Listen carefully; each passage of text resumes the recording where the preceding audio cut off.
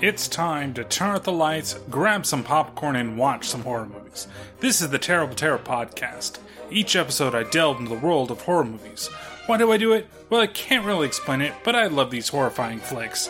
If you made your own horror movie on your phone, or made your own special effects MacGyver style, please send it my way. Now, what do you get when you take mutants, the Dutch, and twincest? Why, you get hemoglobin.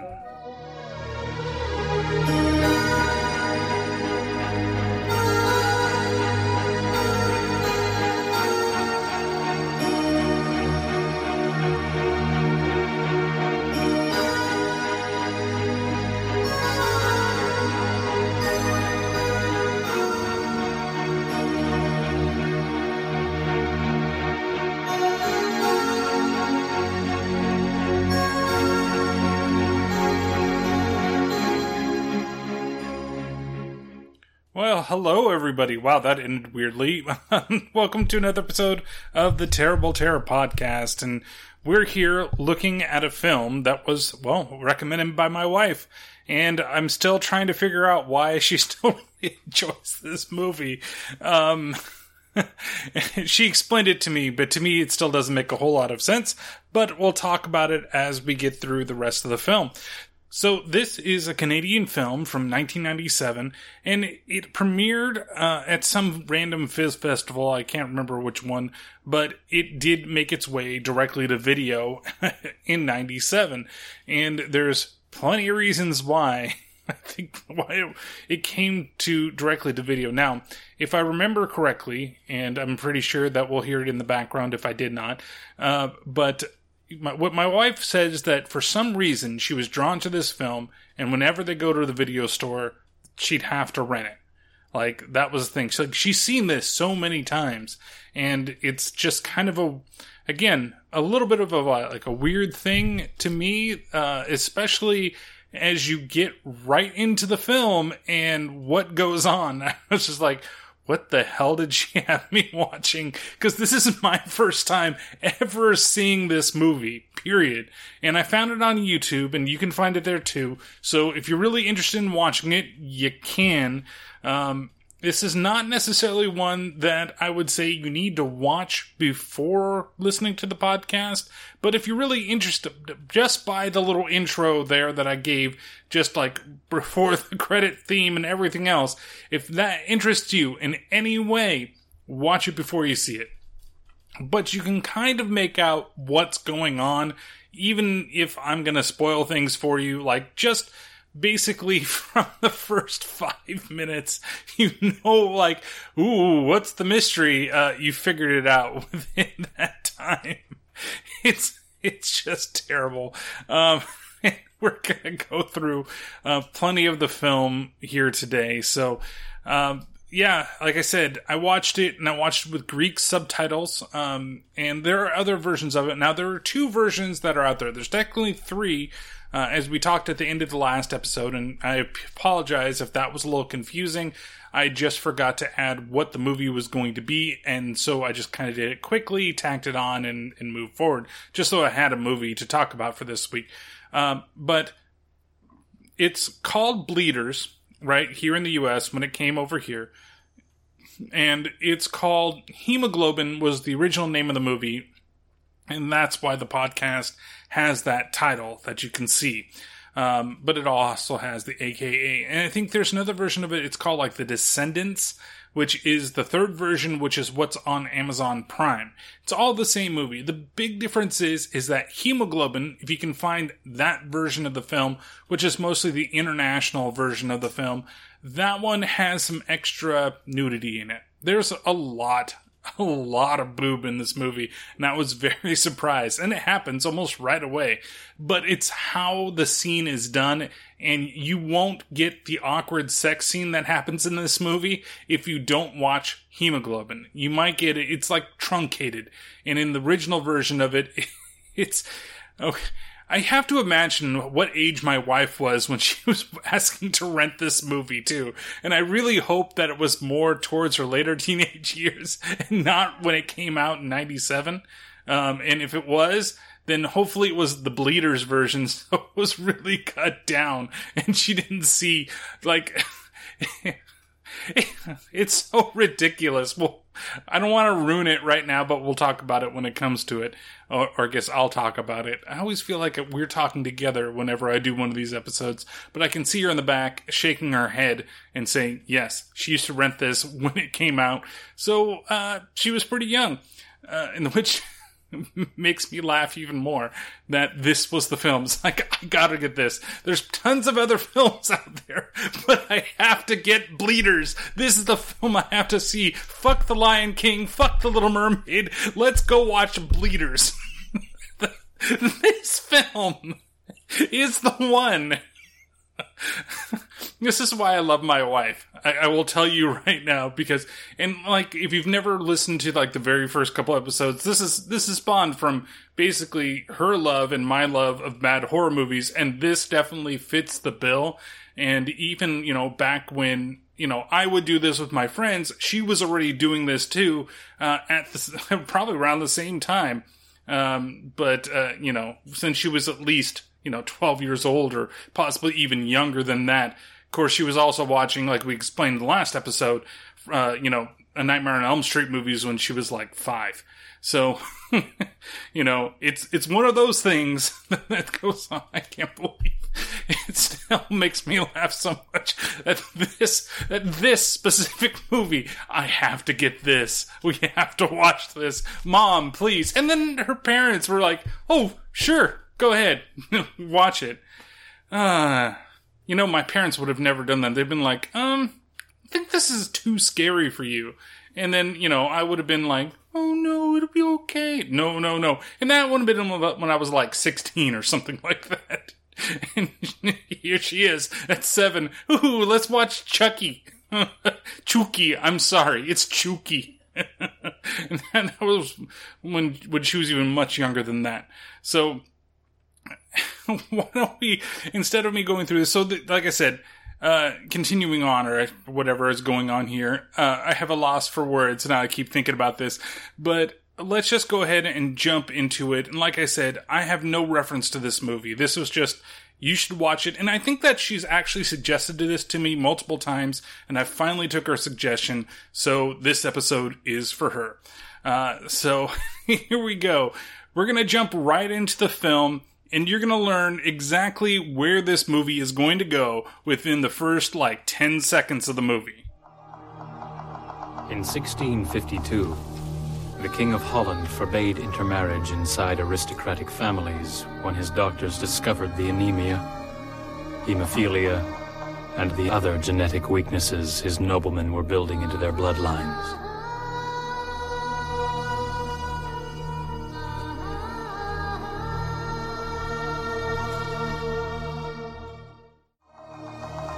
But Eva Van Dam was a narcissist, one of the great ones. Unable to make love to herself, she settled on the closest satisfactory substitute, her own twin brother. When she heard the king's decree, Eva Van Dam packed up her family, her brother, cousins, nieces, and nephews, and transplanted them to the New World. She built a great mansion there. With the passage of time, the doors closed to outsiders, and finally the Van Dam family disappeared entirely from view.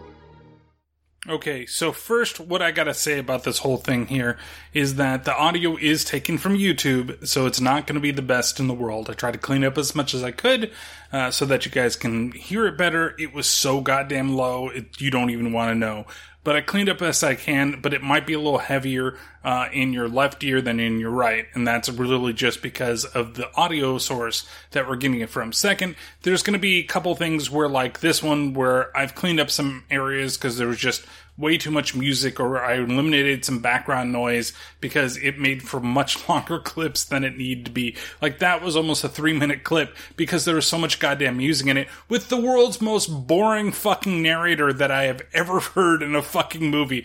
Like, it sounds like the guy is trying to be like regal and like a historian telling this thing and going through it, but he's just like, and here I was, sitting, eating my breakfast, and I couldn't do it anymore.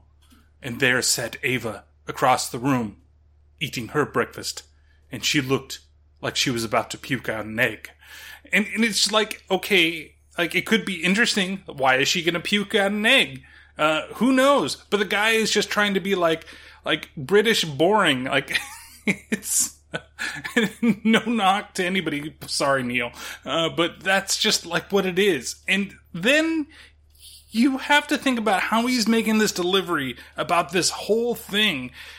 And it's about the King of Holland forbidding, like, incestuous relationships. Oh, guess what? We can't do them anymore because there's things that are wrong with the bloodline, and there's hermaphrodism built into it. Oh, but no, then there's this narcissist of a lady, this Ava person. Again, this is the movie that she wanted to rent all the time. This movie. And she can't fuck herself. So she does the next best thing and seduces her twin brother into sleeping with her because it's twincest. That's just the way to go. What? How do you start a movie like this? And then how do you have this narrator that's going on that is so goddamn boring, and you're like, you got this really shitty music too.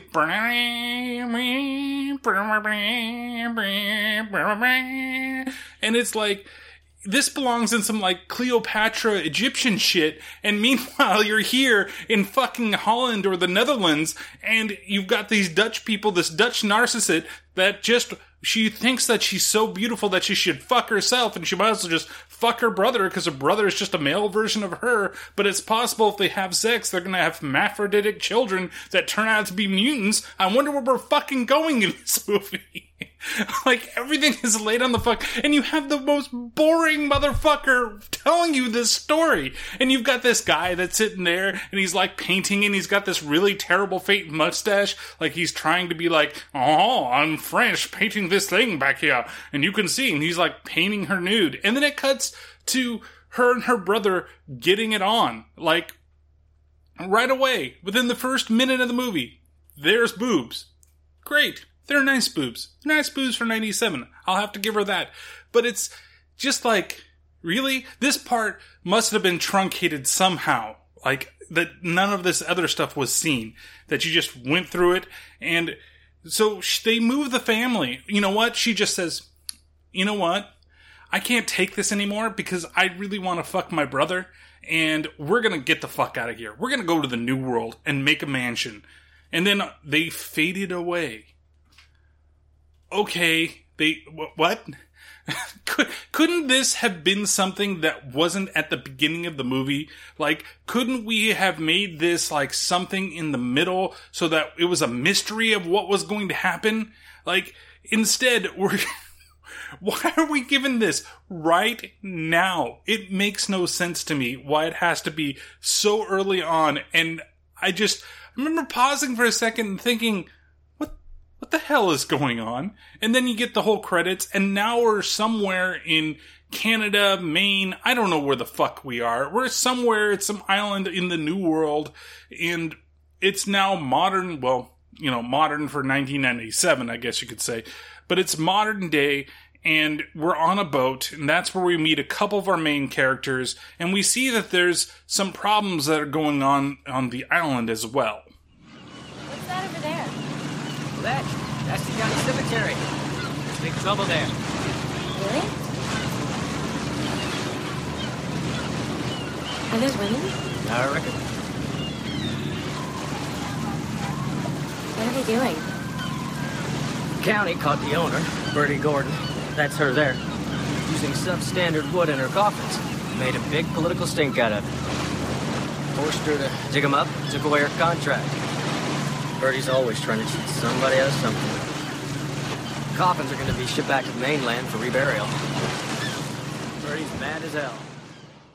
So we see that they're this newly married couple, or this married couple. I don't know how long they've been married. It seems like they've known each other for a long time, and that makes sense because, spoiler alert, she's the guy's nurse. So this here is Kathleen, or Kathy, or whatever the hell you want to talk about her. This is Wispy Talker, because she's always talking like this.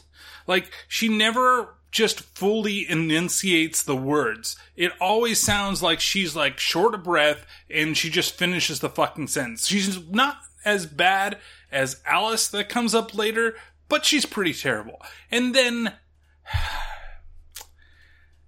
there's John. And John is our main like subject of the movie and the reason why they're coming here. Okay? He's sick. Okay, he's very pale, but he's only pale from the, like, forehead to the neck. And then everything else is perfectly fine. It's like, we only have enough white paint or white powder to cover his face. We can't make the rest of his body pale. We can only do that. And he wears the cheapest fucking suit the entire fucking movie as well. So you can tell what the budget went on. And it happens to be Rutger Hauer, who's going to show up later in the fucking film. But it's so fucking terrible because it's almost like if you've ever seen the movie Powder, okay? And you know the main character that's in that movie? Now imagine that is just the fucking face. You know, and then he has the red and blue eyes that symbolize something that we'll talk about later on in the film. But that's his big thing. But right now he's wearing sunglasses. And, you know, he has to wear his sunglasses everywhere. And he's got his cane because he can barely fucking stand up. And I guess she fell in love with him and she married him for some reason. But he's dying. He wants to find out why. And that's the reason why he's fucking here, right? Even though we're going to learn that in probably a little bit. But I'm going to ruin some things a little earlier because, man, just get fucking pissed when I think about certain things. But his whole demeanor is absolutely terrible. Like, he just looks, he says like one or two lines and then he stops and then he just looks into the distance. And I'm hungry. I'm hungry. That's it. Those are like his like main things. And then he finally like gets some fucking balls later on in the film. But he's just so like, he's supposed to be out of it. I get, and he's not doing well. But those two don't necessarily pair like well together. And, you know, she's actually become somewhat of a reputable actress past this movie. She's done a bunch of things. She's won some awards, but she mostly does Canadian TV is what she's done. And then we all know Rutger Hauer, but nobody else in the movie really does a whole lot. You know, it's Roy Dupuis. He's the one that's playing John. Christian Lehman is the one that's playing Kathleen. And then there's a couple other people that are in there, like Birdie, who probably is, I would say, probably the best acted person besides Dr. Marlowe, who we'll meet in a little bit. But it's just, it's so ridiculous. Like, after that, after he finds a little bit about the coffins, and the coffins are just kind of like a portent of what's going to happen later on in the film, of course, then that's where John starts having like an attack, and blood starts coming out of his nose, and he kind of, like faints.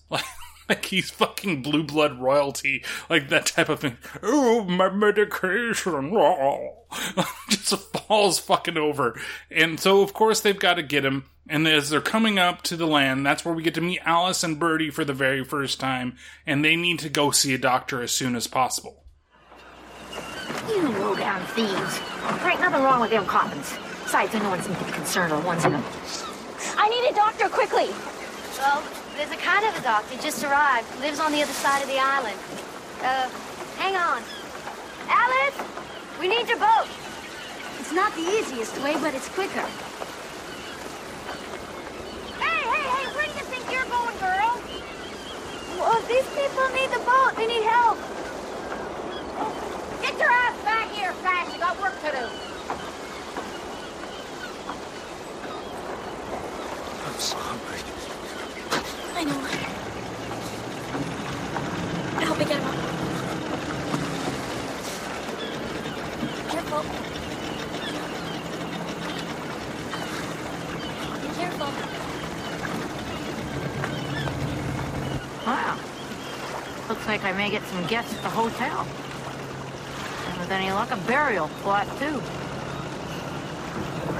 Thank you. I'll pay you whatever you want. Oh, that's not necessary. Don't worry about it. Okay, so the main reason that they're going to go is because, of course, like I said, John, he got really sick and he kind of fell over. But, you know, Kathleen did have the medication, but one of the boat people stupidly knocked it into the water.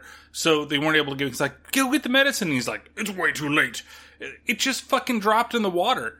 You could have dove after it. It wasn't like super heavy. That thing's got to be buoyant as fuck.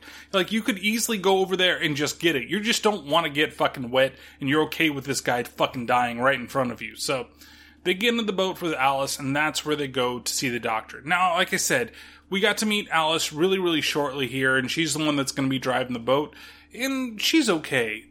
Birdie, I actually really enjoyed that character, even though she's kind of a bitch, but the actress that plays her actually does a really good job being that character. And even right away, like, you can kind of see, you know, that if there was going to be, say, like, somewhat of an antagonist of this movie out of the regular people that are there, it's her, because automatically she's just, like, thinking of dollars and, like, hey, here I am, you know, they're at least going to be staying the night when they come back, or at least I'm going to have another funeral service. But then I had to think about it. I'm like, wait, didn't they just say that she lost all of her rights and she, like, can't bury the bodies anywhere? So she's still going to have her little, like, company, but they're not going to be able to do anything with the body. So what exactly are they going to do? So Alice takes the gang, you know, over to where the doctor is, and during the meanwhile, we get to kind of get a little glimpse of the people that live under the town, only for a moment, when we see the kids basically playing morticians in the basement of Birdie's place. Guys, I don't like it down here.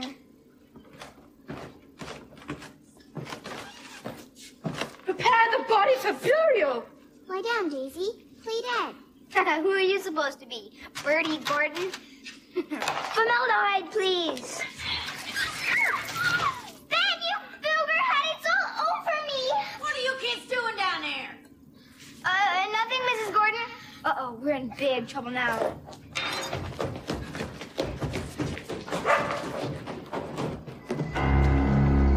Come on, get out of here.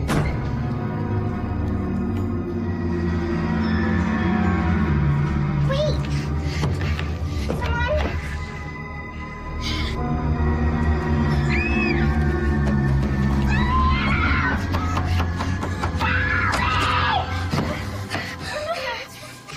Alice, something was after me.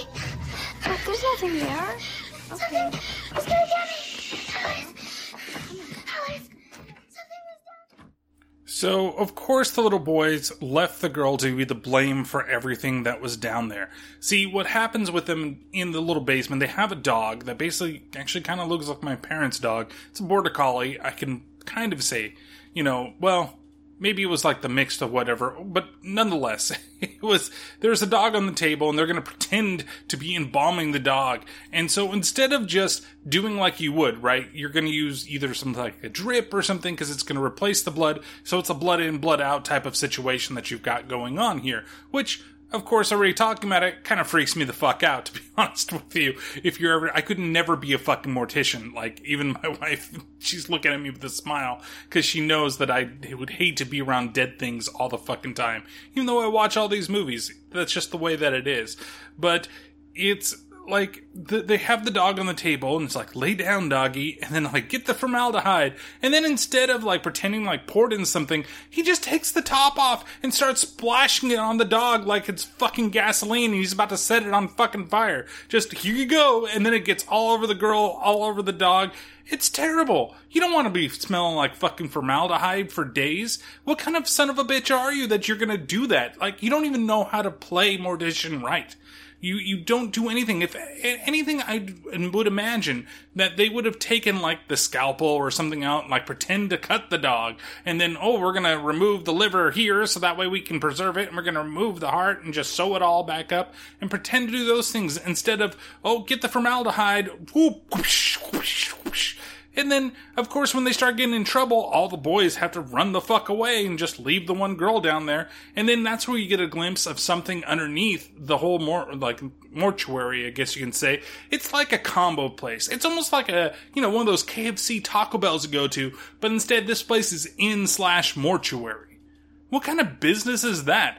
Here's a bed and breakfast, and if you died, then you can get a free funeral for the price of one. Way to go. Or, I guess this is where you can come from out of state, and you can have all your funerals there, and then have everybody stay directly at the hotel.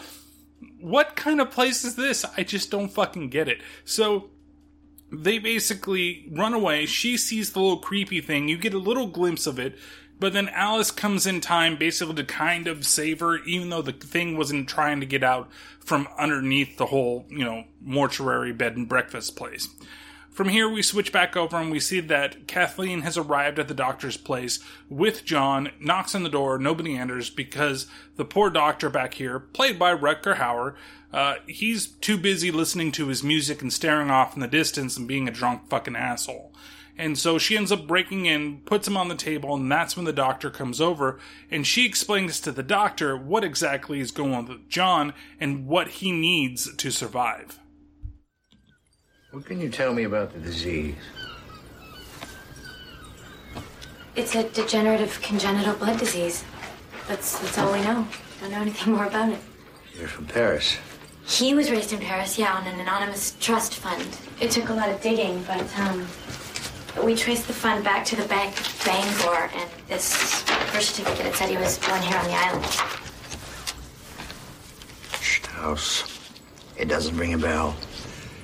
We thought maybe he might have some relatives that lived on the island that knew about the disease or had dealt with it or tried to treat it. Well, it's not impossible. I'd say good luck. Son. For a doctor, you're really not very helpful. Who says I'm a good doctor? What about the doctor that signed the birth certificate, Dr. Asa Peterson? Do you know where I can find him? He drowned on a fishing trip. Look, I've only been here for 2 months. I can't help you. So you're just filling in here? Yeah, just filling in. I used to have a clinic in Africa, Johannesburg. Small and simple. I even had my own plane. I didn't know the boss just wanted me out. So one day, after I landed a bit rough, I took away my license. Said I had a drinking problem. I wasn't drinking it. You weren't drinking while you were flying it, but you looked like you're pretty obviously been drinking all fucking day long. Like, this is such a weird thing that all of a sudden we have to know about this guy. And he has to give his whole backstory in one little bit because the movie is really not going to give you more to go on about any of the fucking characters. Like, this is it. Like, everybody that we're meeting right now, we're just getting little bits and tidbits of information that later on aren't really going to amount to fucking anything. So it's weird because we're even going to meet some characters in a bit that they're there for a second. The one lady says something that I still don't even know what the fuck she was talking about.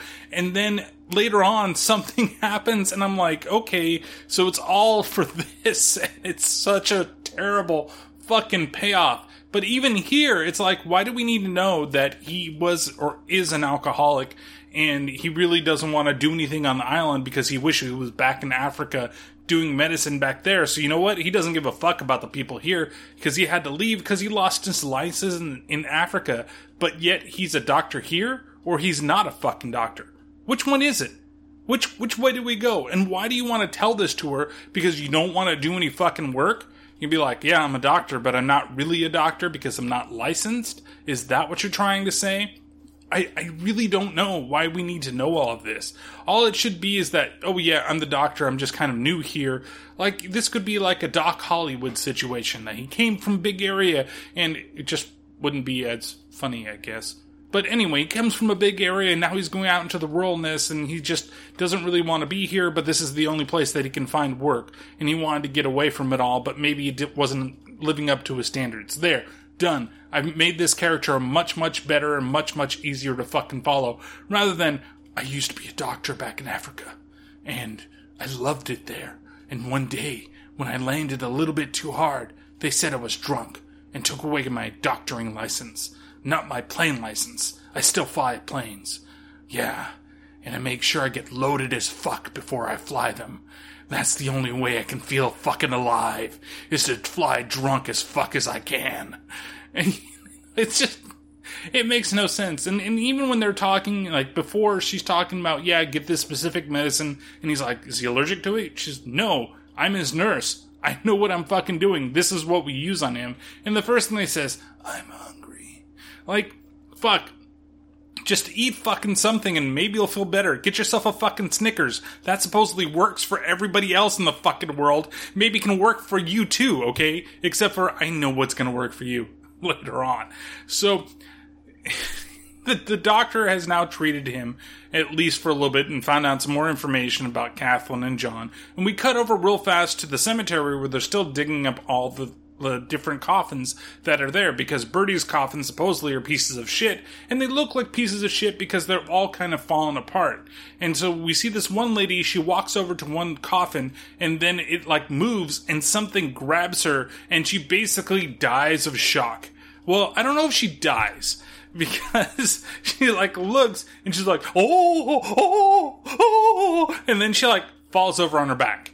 And then nothing happens to her, and we look over there and we see the coffin has moved because some hand reached out and tried to grab her, and I don't know if it sliced her or I think it just fucking scared her. It doesn't make any sense. I mean, it does and it doesn't at the same time. Like, if the whole thing is that we're trying to say that, like, here, there's something going on underground, and there's, like, you know, we've racing the monsters once, and here's the second monster that we've seen, and it's going out there and it's gonna attack people, you know, and it's been, basically, it makes sense later in the movie, but right now it's kind of like, why? Why do we need to see this? And I still ask why, other than, like, you should see more close-ups of all the coffins, or, like, when they raise the coffin out, there are weird holes in different places. Like, why doesn't anybody inspect that? But no, it's more like, hand, faint, or die. I don't know which one it is. And then that's it. So we got a whole minute of this scene where we see that maybe what's happened with the coffins isn't necessarily Bernie's fault, but maybe Bernie is using inferior parts, which makes it easier for them to go and get the bodies. So from here, we go back over to the doctor and the couple, and basically there's an earthquake, and he lets them know that this happens quite a bit on the island, and it's nothing to be afraid of. They kind of ask him, okay, well, where do we stay for the night? And he says, oh, there's the inn in town, and they're like, great, would you take us back there? And he's like, sure, I'll drive you in my car. Honestly, you feel like I'm probably going through this extremely quick, but really, this is exactly what's happening, and it's not very fucking exciting. At all. Okay? This is the way the movie is for a majority of the movie. And it's terrible. but so he starts driving him back, and he has a little weird question that he asks him. And I'm only playing a clip this short because it has a lot of importance for later in the movie. How old were you when you moved to Paris? I don't know, I was a baby. Oh, that's too bad. It's odd. Everything seems so familiar. So he's very, like, connected to this place, and he doesn't really know why. And that's kind of what we're going to learn a little later as the movie goes along. But if you've already kind of guessed it, you would probably already know what is going on with him and the way the movie is, but you don't necessarily know why. Right? Or exactly what it is that causes him to feel this specific way. You know that he has some connection to some things. You know that he has connection to certain people, but you just don't know what the sickness and that connection necessarily is, right? And that's kind of what we're going to find out as the movie moves along. But I'm pretty sure that you guys are relatively smart and you can deduce already what is going on with John without me, like, straight out saying it. It's really, and that's why I feel like that beginning scene is so terrible to put in this early of the film. Like, I get it, you want to talk about something else, but maybe you just kind of talk about how she moved over there, and then that's it. She didn't agree with certain things, she moved on and created her life over there and there. And then you learn out later that it's an incestuous relationship that she couldn't do, so she did it here. And you learn that much later in the film, or when John learns about everything with the family, you hear something like that. And, you know, I'm not trying to ruin things right now, but I just feel like it doesn't make any sense to have it so early on in the film. So they get back to the hotel and they ring the little bell and nobody shows up. But they do recognize that their bags have been brought there because Birdie, being the shrewd businesswoman that she is, probably brought her bags over because she knew that they were going to have a place to stay. So why not stay at the mortuary inn and just fucking do it. I'm having the worst time in the world saying mortuary, by the way. I keep stumbling over my fucking tongue. So John decides that, I'm going to look around the place. And when he looks around, I should also mention, too, is that when they were with the doctor, like, he took off the sunglasses and he looked at his eyes and he's like, which one do you like better? And you notice that both the eyes are a red and a blue, right? And that's indicative of something else that we're going to learn later on in the film. So he's in there, he's wandering around, and then when he goes into basically like the viewing room, he sees a coffin there, and then there's something that is just very enticing to him in the air. Hello. Good to see you looking so much better. Mother figured you'd be staying, so she had your luggage brought over. What is that smell? Oh. Sorry. We're preparing the mortuary for Reverend Shea's widow. We heard. Hi. Hi. She was a real nice lady. Hey, did you hear about the coffins? Somebody's been breaking into them. Yeah. Aren't there any men on the island? Oh, they're all out with the fishing fleet. Except for my dad, Hank, because he helps my mother.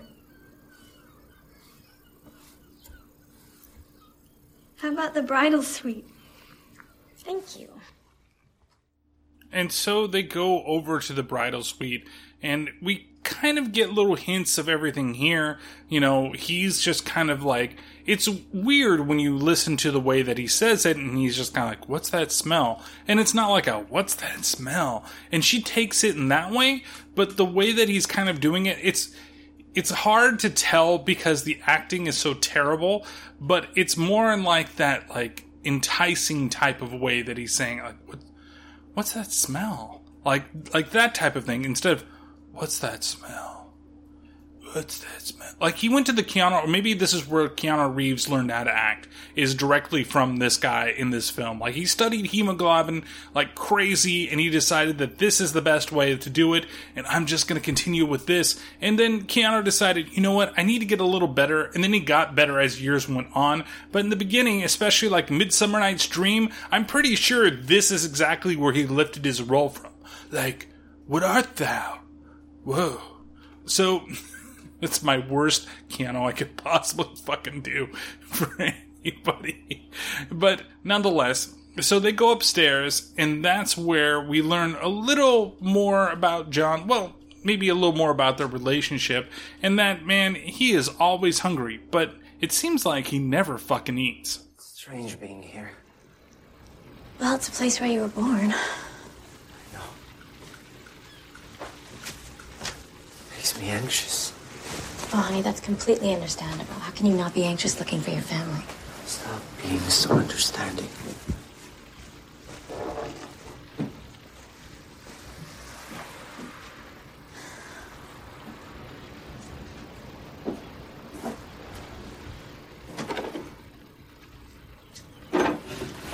What are you looking for? Phone book. Maybe the Strausses are listed. There's no phone.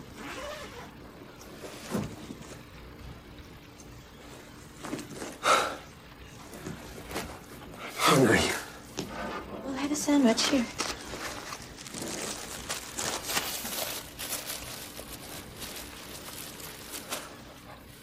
Whoa, whoa.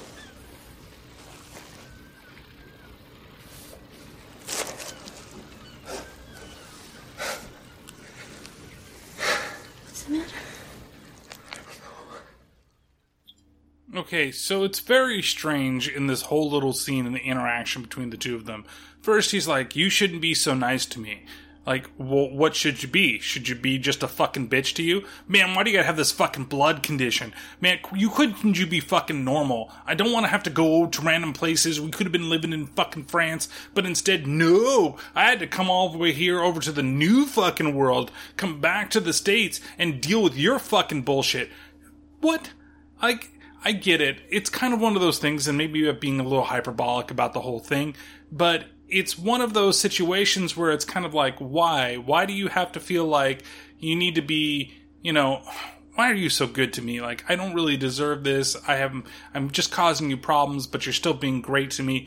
I get it. It's that type of thing. But it's still kind of like, just his delivery, you can't get that type of inflection from it. It's just, And then he's like, oh, I'm so hungry. And then she gives him a sandwich and he stuffs the whole fucking thing, like it's fucking Garfield over here, just throwing lasagna in his fucking mouth and then just not fucking swallowing like a fucking pelican, going on there, turning his back, but then he doesn't do anything with it. He literally spits out the entire fucking sandwich and it's like whole. It looks like he's like scarfing it down and like chewing it, but no, he's just fucking hamstering it in his fucking face. And then he's got his cheeks all blown out and then here it comes back out, and now it's a whole fucking sandwich. It's like, well, I guess we're gonna have to save that for later. Luckily, it looks like it was just cheese and fucking bread, like American cheese, like not even melted in the damn thing. So if she's a nurse, I guess she's just making hospital food fucking sandwiches that you got here. We're going to do this as cheap as possible. You know what? I don't blame her if she's not eating any of it, or he's not eating any of the damn sandwich. Just give him a fucking piece of cheese and fucking wheat bread and leave it at fucking that. Because it's cheaper, and maybe he's going to eat it later. So it's just kind of a weird fucking scene that you got in, and it's weird to see the way that the two kind of interact with each other. And it seems like there's something there, like she's a lot more in love with him than he is with her. That's one of the kind of weird things and one of the vibes that I get from this film. And like, I felt like it would be a lot different, but it turns out that it's really kind of seems that way. Like, here she took care of him for so long that she fell in love with him because she had to take care of somebody. And that's just the way it is. And he just accepted it. I'd never find love because of my condition. And you love me. And that's just the way that it's going to be. Like, that's it. That's their whole romance. We've set the whole thing up. Movie's over. Okay, let's go ahead and let's find out what we're watching next week. No, it's really kind of crappy. So they decide to then now go out and walk amongst the town and find out what exactly or who Strauss is and where he's been so they can find more information about him. And that's where we get this one random little scene with these two sisters and one that doesn't speak anymore. And the beginning of it, I don't know why it needs to be said. You keep your filthy eyes off her and baby Laura. Tooth your sound first. Hi. Could you help us? Do you know if there's anybody named Strauss on the island? My husband's very ill. We're trying to find his family here. He's from the island? The Strauss family? I don't know anyone named Strauss. I'm John Strauss. I'd really appreciate any help. What's your accent? Is that Italian? Maybe she could help us. Baby Laura? Oh, she doesn't talk. She hasn't since she was 6. Oh, I'm sorry. It's not your fault, hon. Anyhow, I'm sorry I can't help you, but there's no Strauss family here. So it's just really weird. Basically, you have her sister that doesn't really talk anymore. And again, this is the character that I was talking about earlier, that we're introduced. We give no backstory other than she saw something when she was young, which I'm assuming are, the monsters of the movie, the mutants of the movie that we're going to find out about in a little bit. And the real intro to them is probably one of my favorite scenes in the movie. But, she probably saw them scared as shitless, and then she doesn't talk anymore because she saw it as a little kid. I guess. This movie wasn't that bad for my little wife because she talks a lot. For the most part, so it didn't scare her shitless enough. And even then, these monsters in this movie, I don't know, I guess maybe if I was 5, I'd be scared shitless too. But we learn about this from her, but in the beginning she's just like, oh, dirty eyes, you can't have anything to do with him. What? Like, why? Why do you need to say this? Like, she's just like horned up over this guy automatically. I guess we don't see many men on this island. Just kind of what Alice said. They work mostly in the sea or they help in different areas. So when a handsome man comes in, I guess everybody needs to get a piece of him. And he's not even that good looking. Like, it's almost like John Stamos light. In the days of the old Full House, where he had the flowing fucking feathery fucking hair, and then he always wore, like, the one suit jacket, or the blazer that he did whenever he went out, and I'm sure that this guy, John eventually is gonna pull out a guitar and play and sing a really shitty song, and then he's gonna have Aunt Becky come with him at some point, and get everybody on the island fucking pregnant with twins. Something weird's gonna happen like that. But it's just, like, I guess everybody's, like, seeing this guy, and they're just like, yeah, I gotta have that pretty soon. And this other lady, the sister, all she can do is stare and fucking drink, because that's the only thing I see her do for most of the movie. And these characters only get introduced here, and you don't see them till towards the end of the movie. That's it. Why? Why do we need these guys? Don't fucking know. Don't fucking care. Let's just go on with the rest of the movie.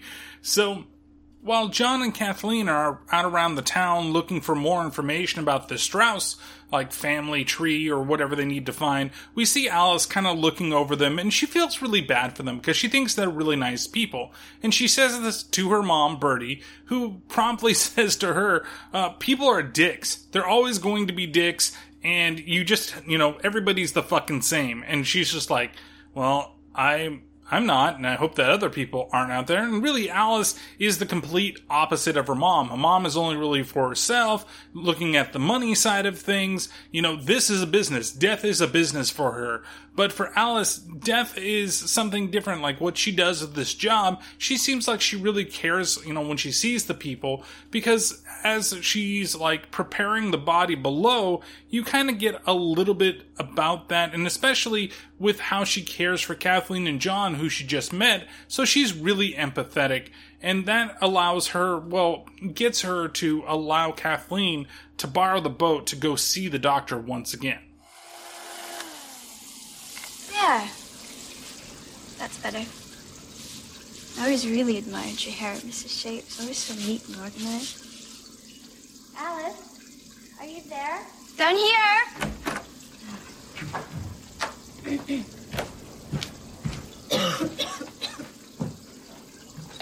I'm sorry. It's the embalming fluid. I always smell of it for days after. I was wondering if I could get a ride across to the other side of the cove with you. I'm gonna be here a while with Mrs. Shea. Do you think you can handle the boat alone? No problem. I grew up on the vineyard. It was mandatory. The keys are in it, but be careful, because the weather changes real fast around here. And there's a storm warning out. Okay. Thank you. Please don't mention this to my mother. Promise. So she's a very nice person, basically. It's all we're getting about it. And we were meant to feel a little more empathetic towards Alice because her mom is a fucking bitch. But she's really, really nice. And, she does care for the dead as well. Like, she's talking to the person on the table and she's like, I just always really liked your hair. And, she can't talk back to her. But her mom, again, she sees the body as dollar signs. And meanwhile, Alice sees her actually as a person still there and is just like, again, feels bad for her, even though, there's nothing really that the dead can do. So we see Kathleen take the boat and go towards the doctor's place once again. And that's where we cut back and we see Alice talking to the dead. And then there's the conversation and the weird kind of like B-story lead up. So, the main story is really about Kathleen and John trying to find out what his past is. And then there's this weird little kind of B-story that we do get a resolution to, but it's like, doesn't make any sense why we need to spend so much time here and learn more about the relationship between Alice, Hank, and Bertie. It's Coral Sunset, so I know it's not your color, but it's the only one we've got. For Christ's sake, Alice, quit yakking at the stiffs. It's nuts. Step on it, Hank. You aren't going to believe this. Hi, Daddy. Hey, sugar. Dorothea tells Hank Mrs. Shea wanted to be buried in her necklace. What necklace? I never saw her wear that before. Shit. Who'd have thought a reverend's widow'd have something like this stashed away? Where the hell'd she get it? Family heirloom. Must be worth a fortune. Aren't you the observant one? Of course it's worth a fortune. Fortune that's going to end up 6 feet under, doing nobody no good. That's what I call waste. And Bertie Gordon don't tolerate waste. Get busy. I want her on the ground before it rains. We're burying her at the Van Dam Cemetery. But the Van Dam Cemetery is private property. Well, the Van Dams are dead, so who's going to stop us? Besides, the county's digging up our cemetery, right? And I don't want no more jerk officials nosing around in my coffins. Get back to work.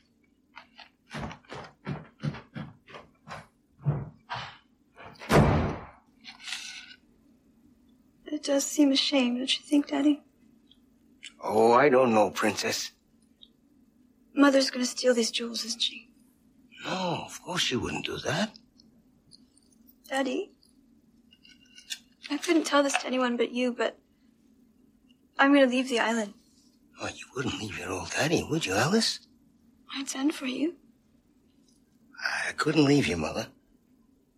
You're just too good, Daddy. So this is kind of a weird situation that we've got going on, especially what we're talking about in this movie, right? And it can be taken a couple of different ways, and it gets kind of weird later on when Alice does what she does and what she says, again, to the poor old lady that she's eventually going to grave rob. Spoiler alert that we've got going on there. So the weird thing that it seems like there could be like a relationship type of thing here, or at least that she loves her dad so much because she sees what a bitch her mom is and she wants to take care of him, right? And she wants him to have a better life, and eventually, like, she's going to leave and the father doesn't want her to leave, and then she's kind of like, well, you can come with me. And the dad's like, no, I love your mom. Like, I just can't do that. And you could take it, because of the way the movie is, you could take it that she's really in love with her dad and she wants her dad to be with her, or that, hey, you know what, she just wants him to escape from this life that he's got with his, you know, his current bitch of a wife, and that's just what she's worried about. So it's a weird little B story that we've got going on. With, you know, Alice wanting to get away from the island and she doesn't want to be there anymore, and her dad, you know, she wants him to go away with him, but he can't because he loves the mom. So, and that, you know, they both know, even though the dad says, oh, she'd never do anything like that, but they both know that she would steal the fucking necklace from the dead because she said, this is wasteful and I don't waste things. So here we go. We're going to find out what goes on there. So from here, we jump over and we see that, you know, once again, Kathleen is there at Dr. Marlowe's office, and that's where she talks a little more about the condition with the doctor, and then reveals a bombshell from the movie that, of course, she has yet to tell her husband. I knocked. Sorry, no one answered. Oh. How are you? How's John? He's resting. I wondered if I could talk to you. Sure, sit down. Thanks. I just needed a sounding board, someone just to talk to. Have some tea. Thank you. The level of degeneration of John's blood is increasing, and his seizures are just getting worse. We've been to the best hospitals, and no one has any answers for us. Do you think that what John has is hereditary? What do you know of the Van Dam family? Nothing. Why? They came to the island about 300 years ago. They were a rich Dutch family. There's lots of stories about them. I studied Dr. Peterson's files. He was into genetic research. He found some evidence of inbreeding. Inbreeding can cause mutations, genetic changes. One of them, which you may probably know, is the similar eye coloring. Not unlike your husband. Or like this.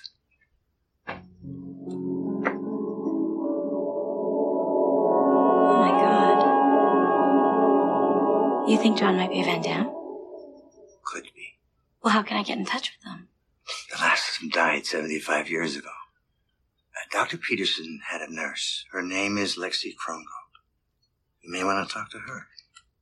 She still lives here. Thank you. I'm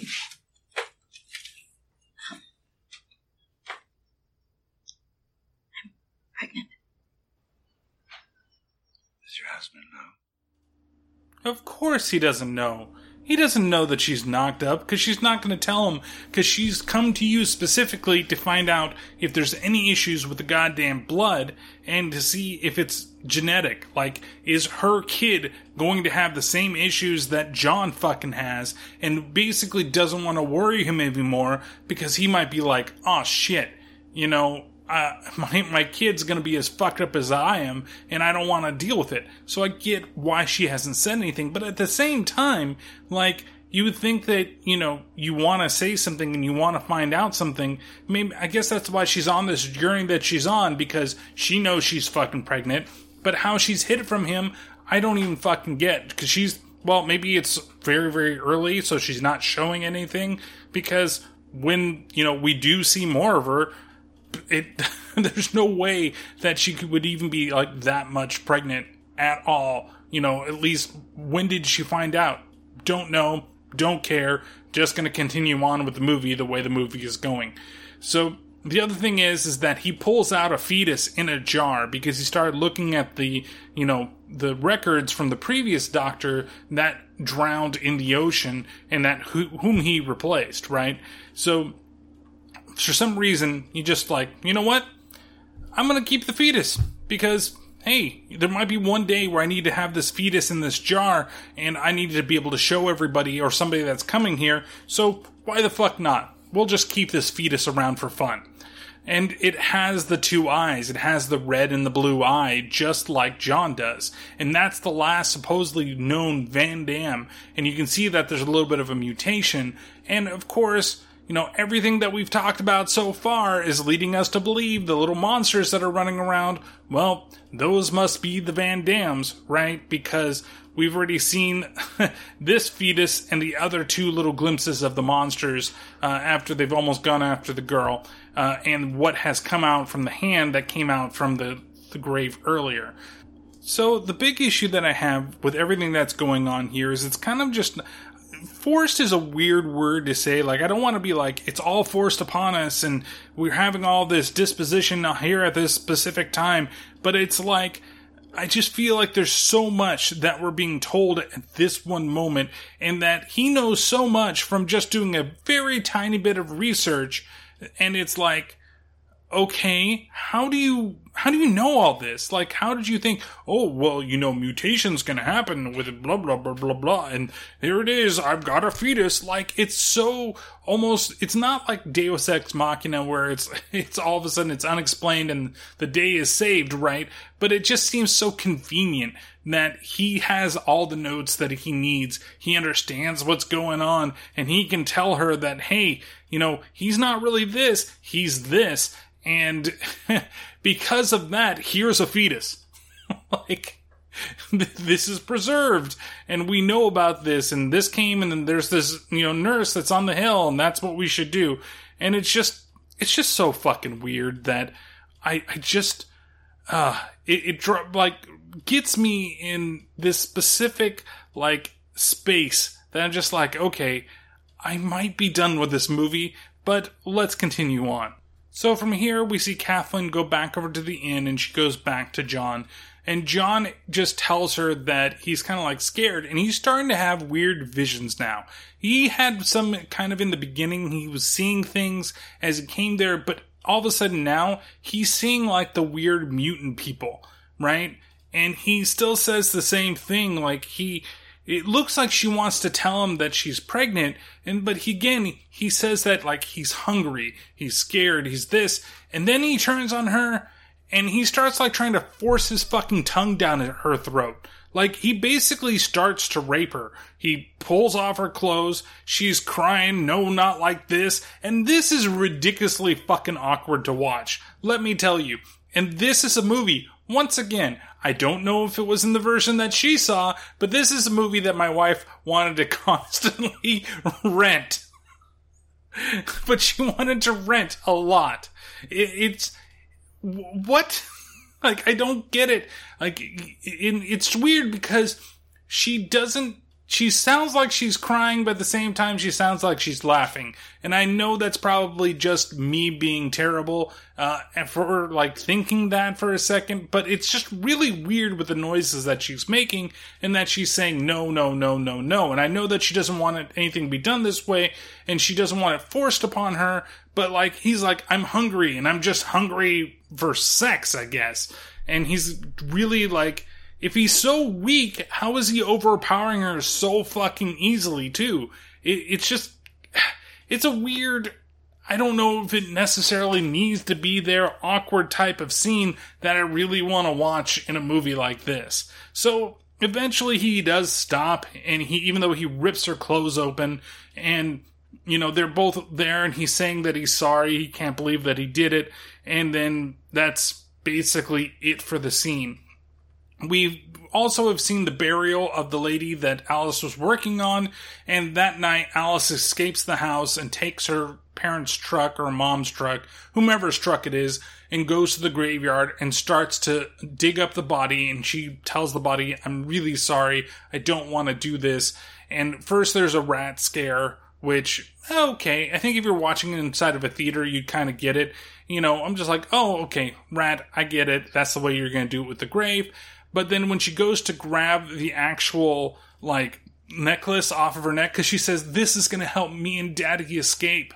And the way that she says Daddy, too, is really fucking creepy.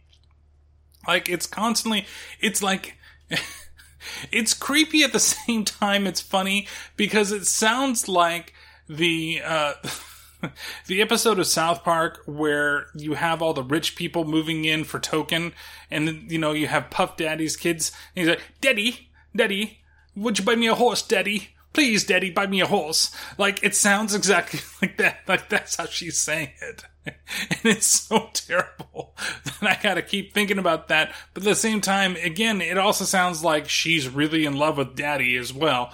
And so there's like the other side that maybe the Van Damme people have infected the people that are also there in the town. Because actually this is based on a Lovecraft story, The Lurking Fear. Like, a little bit of it.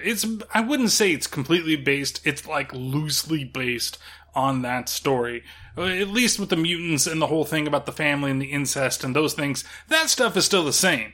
But really, there isn't a guy like trying to find out himself, and Dr. Marlowe is actually part of the story.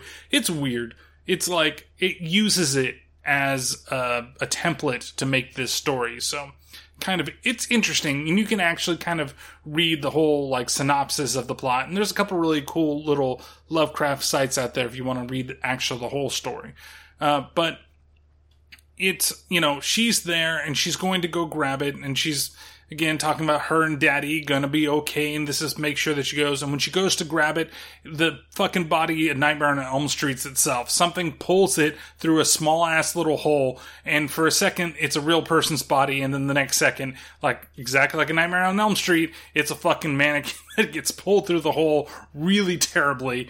And then the thing actually ends up grabbing her as well and pulls her down through the hole. We see her get dragged away, and then that's the last that we're gonna see of Alice for quite some time.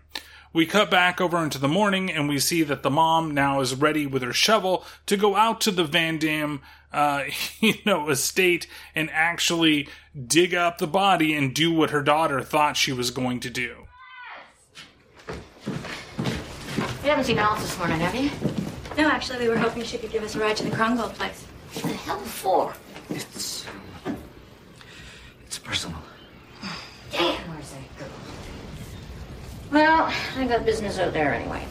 I could take you as far as the cliffs in my boat. It's about half a mile from there. Thanks. $25. Take it or leave it. $25. I'll take it. Why would you be surprised that she's going to charge you $25 to go take a boat ride? Like, even ferries can be more than that, sometimes less than that. Of course, this is 97, so maybe it would have been like $15.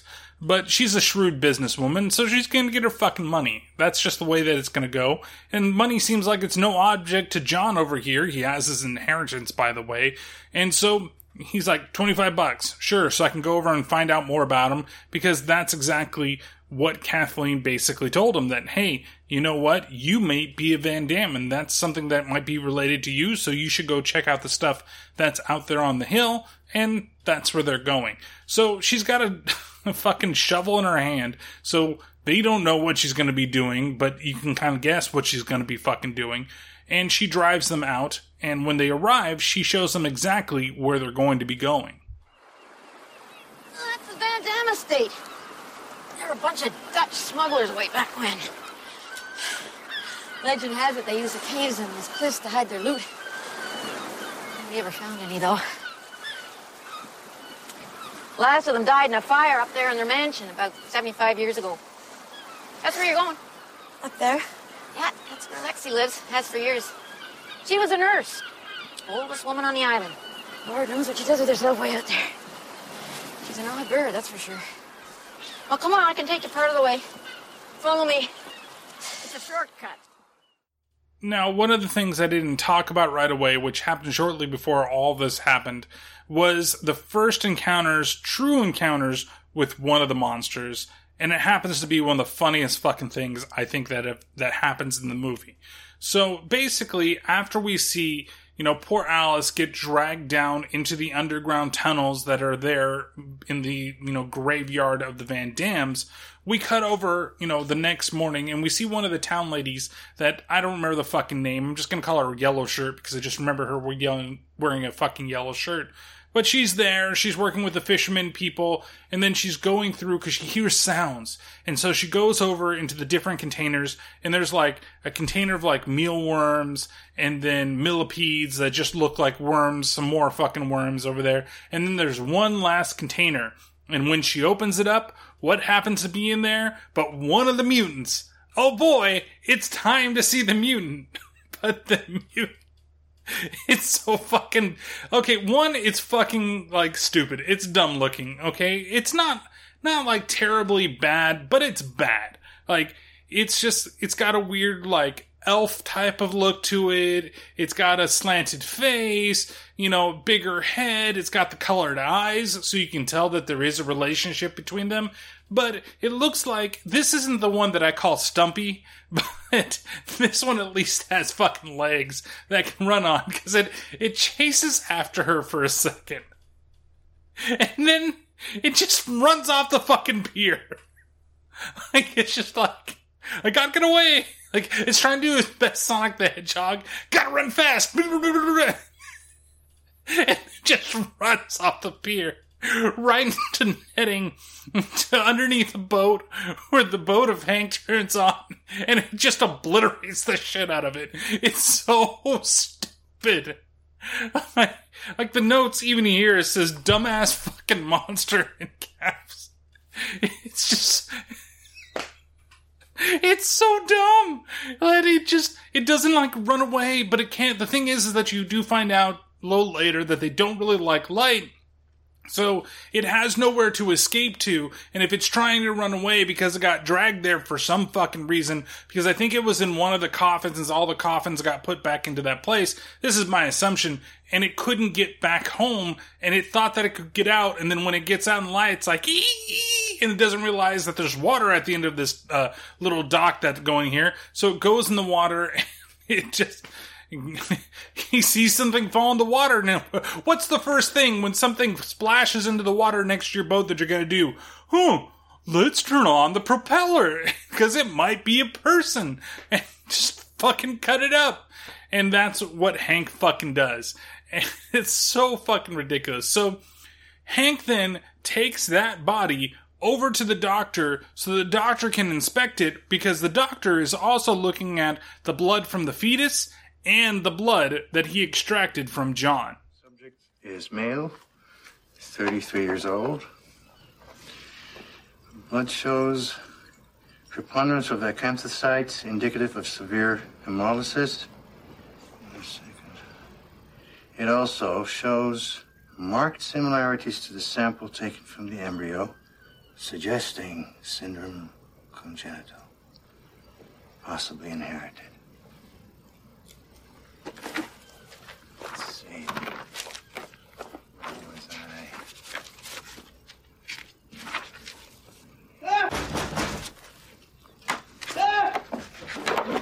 Hurry! Hey! Oh, Doc! Doc! I think you better have a look at this. So he brings in the body of the monster that's been completely destroyed, and he's just basically, okay, well, why don't you take a look at this, Doc? And he proceeds to just throw it on the table there inside the doctor's office. We cut over for a moment, we see that Birdie, she's now in the graveyard, and she's basically getting ready to go over there and dig up the body, but she notices that the car is there, and that Alice is here, and she screams at Alice, you think you could get one over on me? Like she's jealous of her daughter, because her daughter is basically robbing the grave before her, and that was hers. That was her grave to rob, and she needs to make sure that Alice knows that's the way things are gonna go. And then, of course, she gets attacked by one of the mutant monsters and dragged below, and she gets what she fucking deserves, because she's kind of a bitch. From here, we cut back over and we see that Hank and the doctor are talking, and we learn a little bit more about these monstrous mutants. Appears to be human. Cause of death, severe mutilation. Torso, well developed.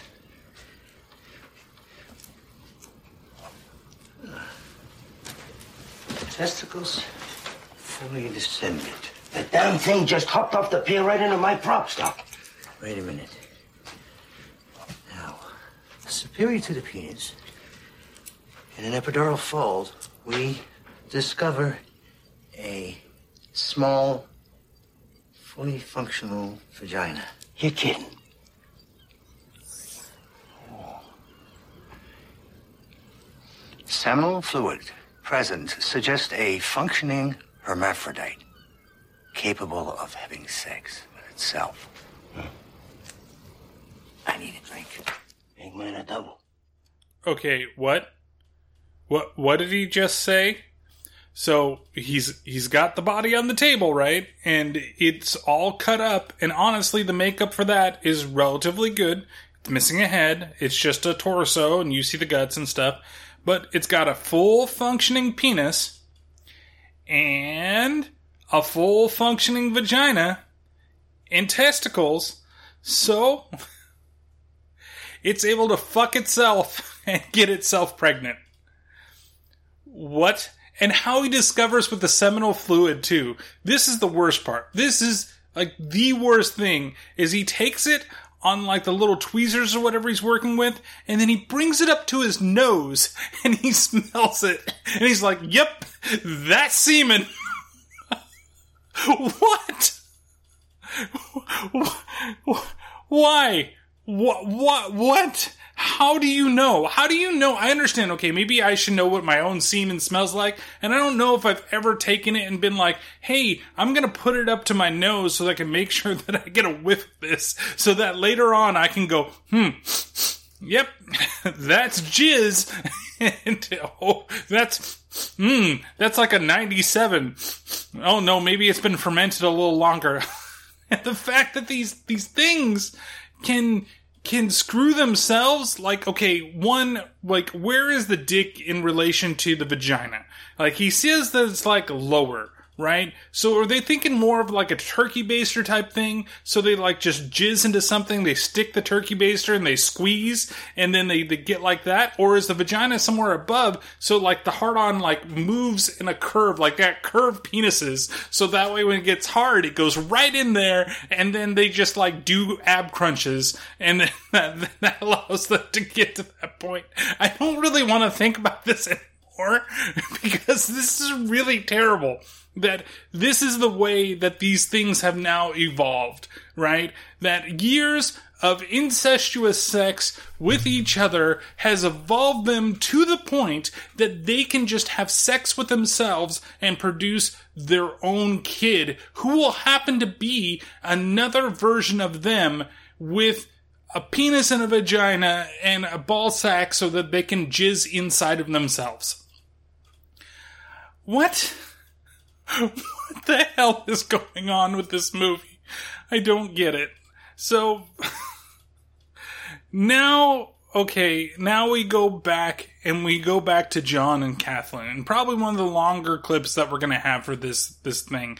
But I wanted to cut it up originally, and I thought, no, it doesn't really have a good part to cut it up in. And we're going to talk a little more about this lady when we come back from the clip. But he does go up the cliff, so he's good enough to get up the cliff, right? And make it to wherever this mansion is. And outside is the old lady who happened to be the nurse for the Van Dams and was actually his nurse and gives him a little bit more information about his life. I've been expecting you. Miss Krungold?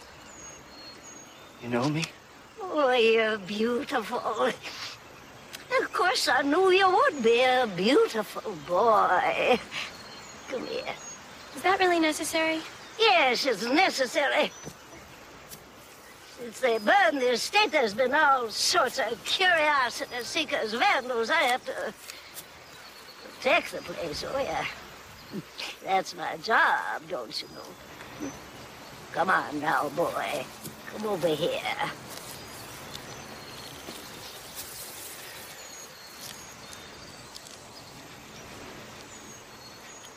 Ah, yes. Now, take off your shirt. Why? Go on. Open it up. I've got to look at that chest. Dr. Marlowe said that you were Dr. Peterson's nurse. Shh. Oh, yes. Yes, very nice. Oh, they're not so bad. Healed real good. But how can Oh, you've every right to know. It's your story. It was the islanders burned down the mansion, killed off the whole family. Except for you. Doc Peterson and I had to get you out of here. We had to send you away. Salvaged enough from that fire to set up the trust fund for you. You know more than you're telling me. Why am I called Strauss, not Van Damme? That's my favorite composer. Strauss. Oh, yeah. Now, look here, John. I saved something for you. Look. These were attached to your tiny infant hands.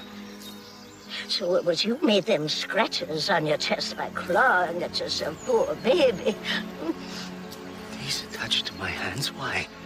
Oh, Van Damme's did a lot of strange things. You've no cravings, am I right, boy?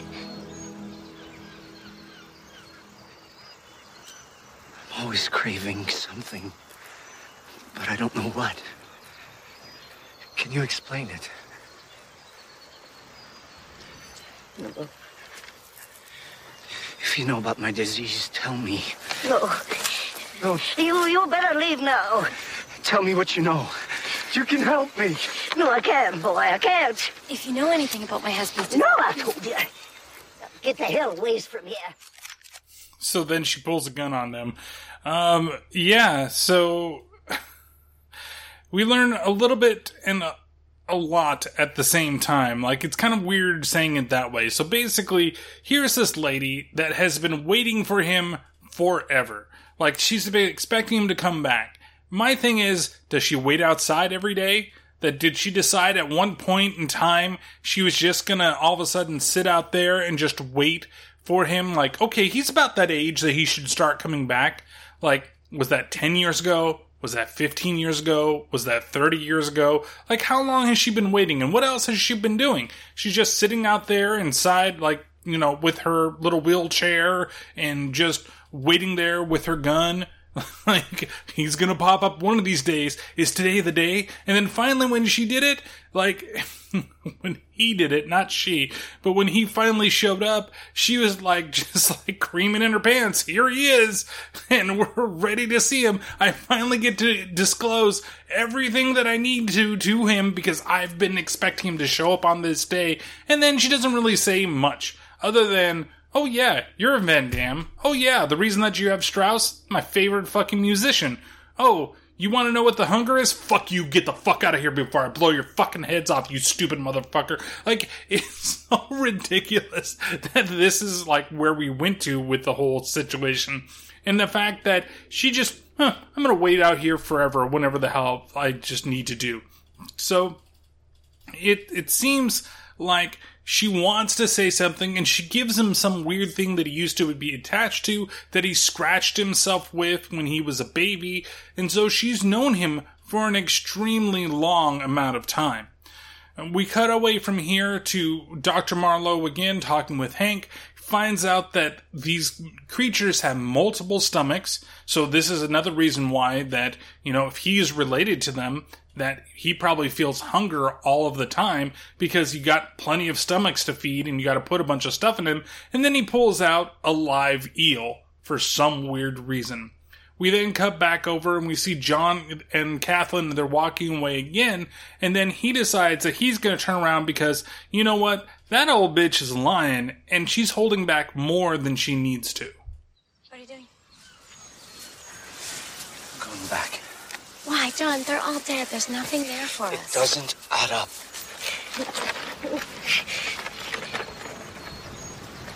I thought I told us to leave. This is my house. Your house. I'm a Van Damme. There might be something inside to keep me alive. There's nothing in there for you, boy. Then why are you protecting it? Told you from vandals on account of the fire. Which happened 75 years ago. I'm not 75 years old. You didn't pull me from that fire. Why are you lying? I'm dying. You say you saved me as a baby. Why won't you help me now? Boy, go home. If I was born after the fire, Leave it be. then all the Van Dammes did not die in the fire.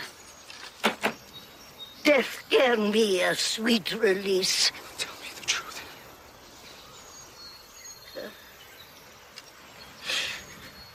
I'll show you. Okay, so all of a sudden now, like, she's like big bad bitch here. I got my fucking like shotgun. I'm gonna blow your fucking head away. And then she can't even like pull the trigger as she's coming up. Because honestly, it's not just because that she's probably too weak to be handling that fucking thing, but it's also because she really doesn't want to kill him and she doesn't want to show him the life that he, it seems like, needs to lead to fucking survive. Right? Which we find out to be true later on in the film. But she's just there like, no, and then she can't fight him off. You know, if she really wanted to kill him, she would just pull the trigger at some point. You know, but of course, she doesn't. But she's able to cock it just perfectly fine. So it's ready, it's loaded, and basically all she had to do was just pull the fucking trigger and night night John, end of the movie. Hey, next episode we're watching, you know, something else. But instead, she takes him back inside, and then, you know, we figure out more of what's kind of going on with the family. This house will never burn down. It's made from ship's wood, you see. Soaked in brine, permeated with salt. Hey. There. Come on, this way. John. The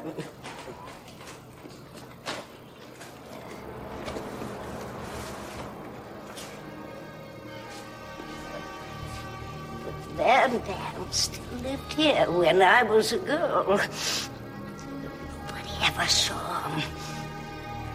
One day I snuck in here to have a look, and I saw him eating. What did you see? Well, the townsfolk set flame to the meds and killed everybody. Thought they did. The truth is, some Van Dams escaped into the tunnels below this island. They're still alive. So hooray, the Van Dams are actually still alive, and they live in the tunnels under the island. So instead of just kind of like blowing him off and not telling him what he needed to know earlier, now she's telling him basically everything that, hey, here's what it is. This house never had a chance to burn down because it was made of seawood. And there's a lot of salt in that seawood, and that doesn't conduct fire. I don't know. I'm not a scientist. I don't know if that's true. I've seen plenty of boats like fall apart and turn on fire in the ocean. At least that's what movies have taught me. So I would think that this place would have burned down. It's also a lot of stone, so maybe the stone and that combination wouldn't happen to cause it to burn down in flames. Don't know. Don't care. That's just where the movie's fucking going with things. Then at the same time, she like basically says, yeah, they've managed to live here. They just live underground. They don't come up, and that's just kind of the way they do. And that leads, poor John here to realize that his family is actually alive if he really is a Van Dam. At the same time, we go back over into the cemetery area, and we see that the girls and the boys from earlier in the film, they're all playing with each other, and they're playing hide and seek, and eventually she steps in apart, and she gets dragged into the ground by one of the little mutant guys down there, and she gets dragged way into the tunnels. The boys go and they run for help, and when they finally bring them there, the people are like, are you sure you're not just joking around, you're not lying? She's like, no. She got pulled down into the ground. Why would you not believe me? I've never lied to you about something like this before, and we were playing out here, and you know this. And so they go off, and they're going to go get the doctor because they want the doctor to basically go down there and find out what is going on with the whole situation. We cut back over to the house, and that's where we're learning a little more about what's going on between now this old bitch, John, Kathleen, and also the other creatures of the mansion. What do you mean to let you save me? Save me from what? From them. Because you were different. You were normal. I suppose in a way they were afraid of you. Still, it was a kindness. A kindness.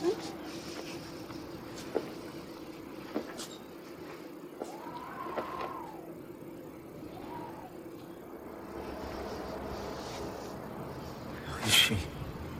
Eva Van Dam.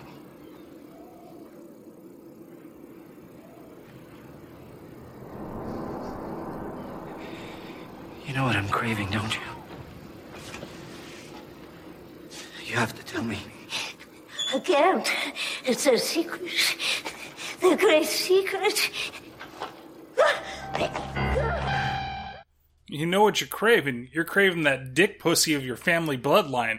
That's what you're fucking craving. You want to get some right as you can so that way that you can create your own kids when you need to create your own kids.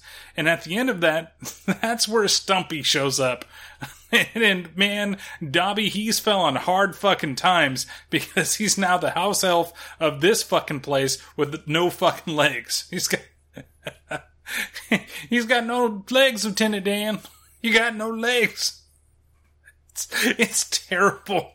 And it like hops after her. Like it chases her down and manages to slash her throat. Like basically it's kind of chasing everybody, and they're like, you gotta get the light because they're afraid of light. Go get, break a window or get me something.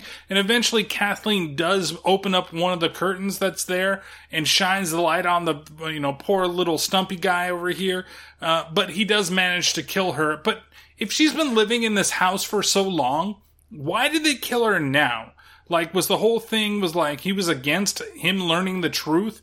Like, you can't tell him about us. Look at him. He's normal compared to us. He has perfectly functional legs. He doesn't have a vagina. Like, you don't have to worry about it. He's like the most normal person that there possibly could be. Don't tell him what he is. And shit, you told him. So I'm gonna have to fucking kill you now. Snitches get stitches. And that's exactly what she got on her neck. So you have this now situation where John's learned exactly what he is, right? And Kathleen, she's really just kind of been going along for the ride, but she's got to be thinking in the back of her head, shit, I'm fucking pregnant. Like, is this what they're going to become? Am I going to give birth to a Dobby? Is that what this is going to be? I'm going to have a little fucking house elf running everywhere. Is it going to have legs? Is it also going to have a vagina, even though she doesn't realize that they could be both? Like, it also makes me wonder, how did he come out, like, perfectly normal if everybody else is so weird? I guess, like, he really is the golden child here, right? Except for he's not going to be, like, fighting a demon or anything like that. Well, who knows? Maybe he will. But he happens to be the most normal out of everybody, that they've been doing this for so long that they finally birthed one regular person that just happens to have a little bit of their disorder. We go back over and we see that the doctor has arrived over into the site where the girl got dragged into the tunnels, and he himself, for some reason, I don't get this either. Why is it that the doctor is got to be the one to go do everything? Like, they don't realize what's going on. Hey, he got dragged, or the little girl got dragged underground by some weird, strange creature things. And guess what, Doc? You're the one that has to be an action star and go in her. Because, you know what? You are Rutger fucking Hauer, and you've done a lot of this shit before, but this one, you're just a doctor that used to work in Africa and has no knowledge of monsters or fighting monsters, period. It's not like he's fucking Van Helsing and he's gonna be going underground with his fucking crossbow and everything like that. They didn't set him up to be this, like, end-all, be-all guy to go save everybody. You know, but they make him that way because none of the other townsfolk are willing to go down there. We're going to go send the one doctor that's there. Well, if we guess we're going to ruin somebody that's, you know, living here, at least it's not somebody that was fucking born here, right? So he goes down to the tunnels and he runs into the creatures. And one of the creatures manages to slash his arm, and he ends up following them down the hallway and eventually runs into Alice, dead, wrist slashed, blood drained. We see Birdie, same things happen to her, and the little girl is dead as well, which, honestly, I was very surprised with. I thought it would have been one of those situations where they went down the tunnels and boom, they found the little girl before they were going to do anything to her. Like, they put her into, like, a little room or something like that, or they had her captive or hung upside down, you know, like this is fucking Empire Strikes Back, and she's going to get the Force and fucking slash herself down and kill the Yeti-looking motherfucker that's back there in the corner, that I can't remember the name of the damn creature, so sue me already. But I thought that they were going to do something like that. Turns out, nope, we're killing everybody in this fucking movie. They're killing everybody up in here. So, so far, only 3 people, maybe 4, if you count the dead lady from the beginning of the movie. So he ends up getting away from the monsters and getting out of there. And as he comes up, he has the unfortunate, timing to tell everybody what's down there and basically what's happened to Birdie and Alice, right? So he gathers everybody together, and they're basically going to figure out a place and a plan, a strategy to deal with these monsters, because nighttime has come, the rains are starting to come, and now they're finding out that the phones are down too. Come on. Still down. Try the phone? The phones are down. We'll be out of touch till morning for sure. Okay, so what are we really up against here? There is something. The island is undercut by tunnels, all leading to the cemetery. There are things living in it. They are feeding on corpses. Things. Well, what are they? Animals? Mutations. Deformed people. What's left of the Van Dams. They survived the fire. They eat human flesh. Embalmed flesh. By removing the corpses from the island, you've taken away their means of life. Now, they're desperate, they're mad, and they're very hungry. They're coming after us. The good news is they're extremely sensitive to light. Let's move to the lighthouse, everybody. We'll be safe there. How do you know that you're going to be safe at the lighthouse? Like, that's the place that you're deciding that you need to fucking go to, is the place that just happens to have light in the name? I mean, it really doesn't make any fucking sense, right? Like, there's gotta be a stronger structure, or maybe you just try to get away from everything that, you know, you can get to. Hey, there's a bunch of tunnels everywhere. Where do you think would be the weirdest place that a tunnel might not be, right? You just go to that location. But the lighthouse, really, that seems like it's like right in the area of everything that's kind of going on here. You're going to be in the danger zone, okay? Kenny Loggins wrote songs about this, that this is the way that everything is going to go. It's a highway right into the danger zone by going into the goddamn lighthouse. You think that they don't have a way to get there from their underground tunnels? Oh, I guess that's just the way they're going, because we have a light inside that is meant for boats, that is, like, unless you're going to be on the roof of that place the entire time, or you're going to be in the room where, like, the light is at its brightest, and nothing could possibly get in there, there's no way, you know exactly, it's built structurally sound, then go to the fucking lighthouse. But it seems like the only reason they're going there is because it's going to have the most light out of every place that they're going to. So from here we also see that, you know, Kathleen and John, they have now come back from being at the Van Damme estate, and John is just not doing very well. And eventually they get into the doctor's place, and he's almost collapsing on the table. Kathleen is really worried about him. John just doesn't seem like he has the power anymore, even after he's learned all these things. And here comes the doc, and he comes over to him and he says, "Hey, I know what you have, and I know how to solve this whole fucking thing." So, how do you think that he is going to solve the sickness that poor John has? Any guesses? Anything at all? Well, I'll tell you.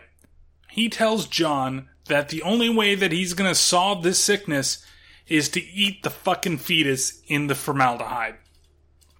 He doesn't really tell him, but he puts the fetus on the table and basically is like, okay, that's going to solve your shit.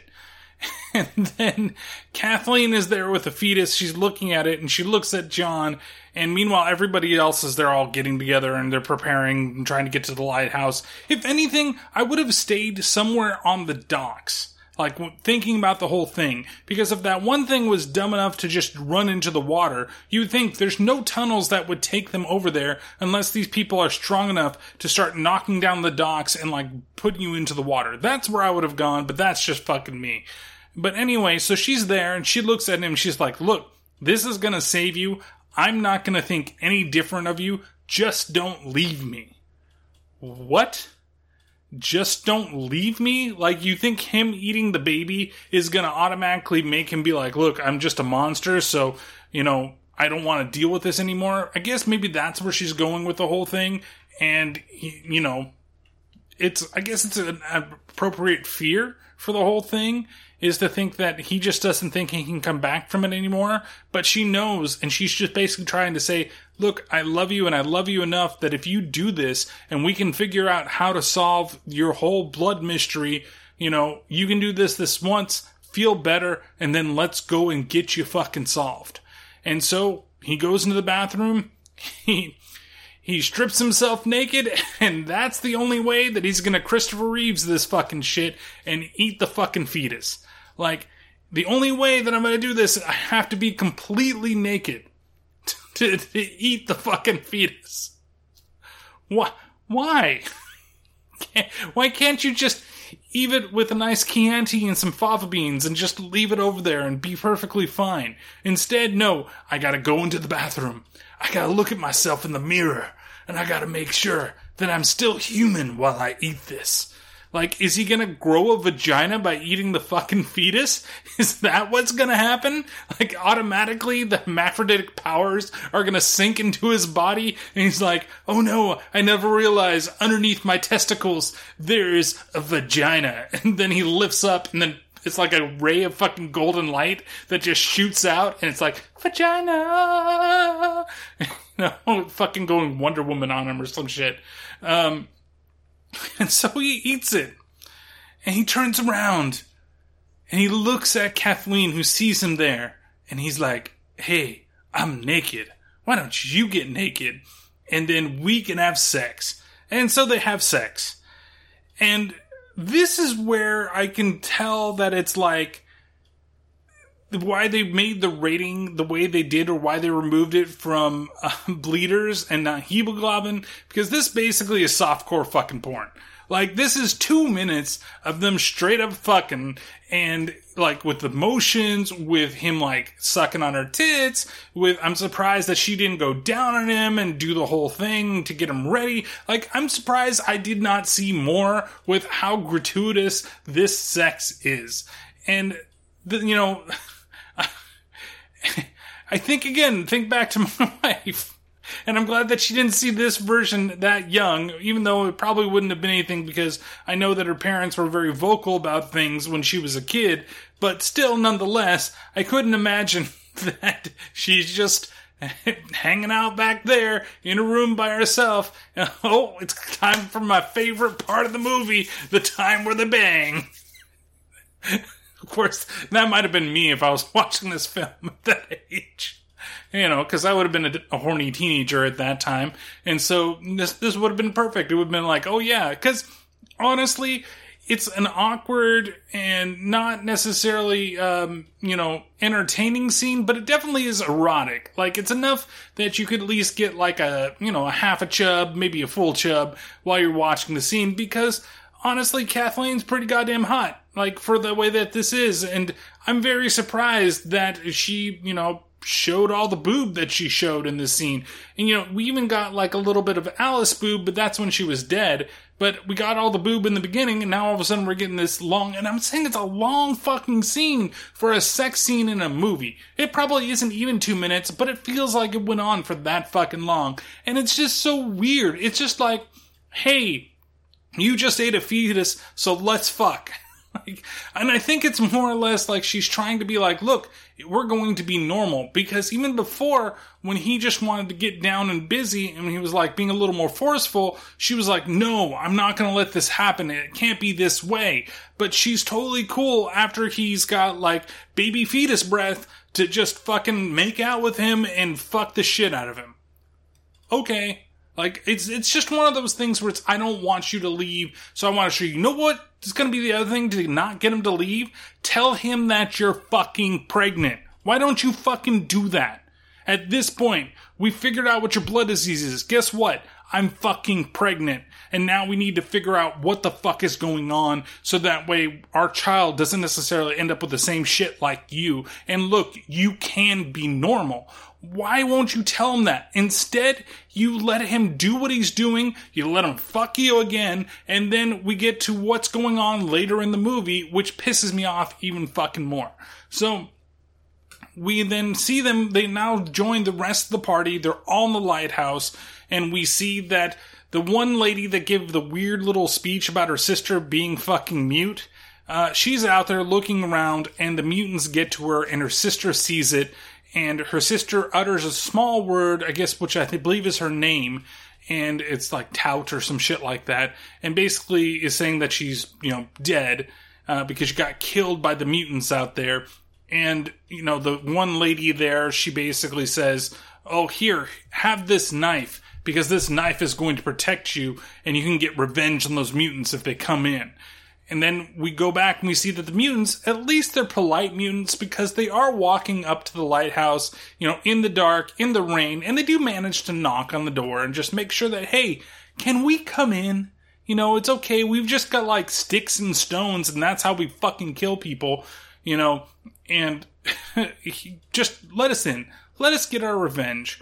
And that's where, you kind of get the whole thing with, and really Dr. Merlot said it earlier, look, you're taking away their dead bodies. They eat the dead bodies, right? Now that you've taken away, they're pissed because their food is fucking gone. And now you're expecting them to be nice to you. And so they're coming to kill you because they need new dead bodies, right?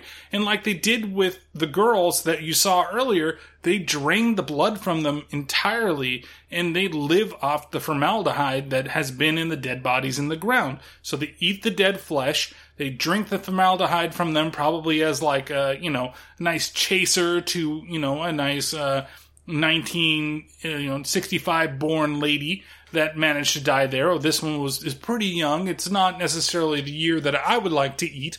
I want something more that's like in like the 84 range or something like that.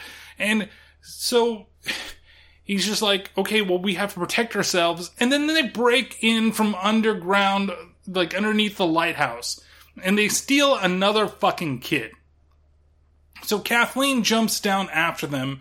And then as Kathleen is basically struggling with it, that's where the mute lady jumps down and she screams this as she throws her knife at the poor little mutant back there.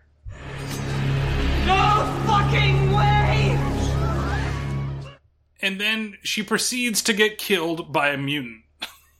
There is no payoff for her speaking like a sentence. And that's not even a sentence, that's a partial sentence. She just, no fucking way, throws a knife, stab, kill the guy, and then all of a sudden, here comes Stumpy, and Stumpy pulls her down and slashes her neck with a twig. And then she's dead, so there's no fucking payoff. She didn't avenge her sister, she didn't go fucking hog wild and kill a bunch of them and die in a blaze of fucking glory. No, she just got tripped, and then her neck got slashed, and that's it. That's so useless. So that's 5 people that are dead, right? Her sister, her, the Birdie, Alice, and the one little girl that we saw from the beginning of the movie, all fucking dead. Those are the only people that have died so far, unless you count the one, lady that died earlier on that was already going to be a body in the grave. And so John notices that Kathleen is down there, and he goes after them, and then they're all going after the kid that got kidnapped. And so they go down the tunnels, they're following the girls, and then eventually they get to the point where John, he stops them from killing Kathleen, and they're kind of backed in the corner. Then eventually he realizes something. He's like, wait. He turns into Vin Diesel, and this is his family, right? These are all I've ever known. These are the guys, the family. They're going to be the people that I'm going to be the rest of my life with. And Kathleen, of course, she pleads with him that no, he should be coming with her. Go. I can't leave you here. Please. No, John.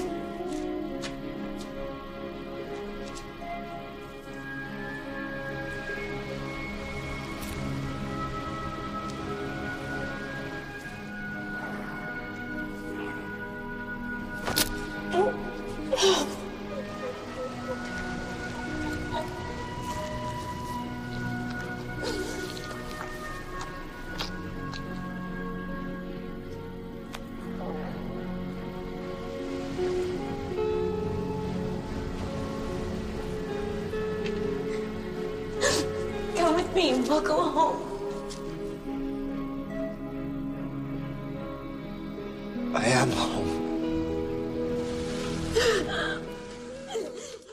And so what you hear what happens in there is that he uses that thing that the nurse gave him, and basically that is like their tools that they use to cut people, right? And so they gave it to him as a baby because they basically wanted him to learn how to go out there and fend for himself and cut, but the baby was cutting himself because he just didn't know how to use it yet. Right? So that's like his little weapon that he has there. And he uses that weapon to kill the kid that they brought down there and to suck out his blood.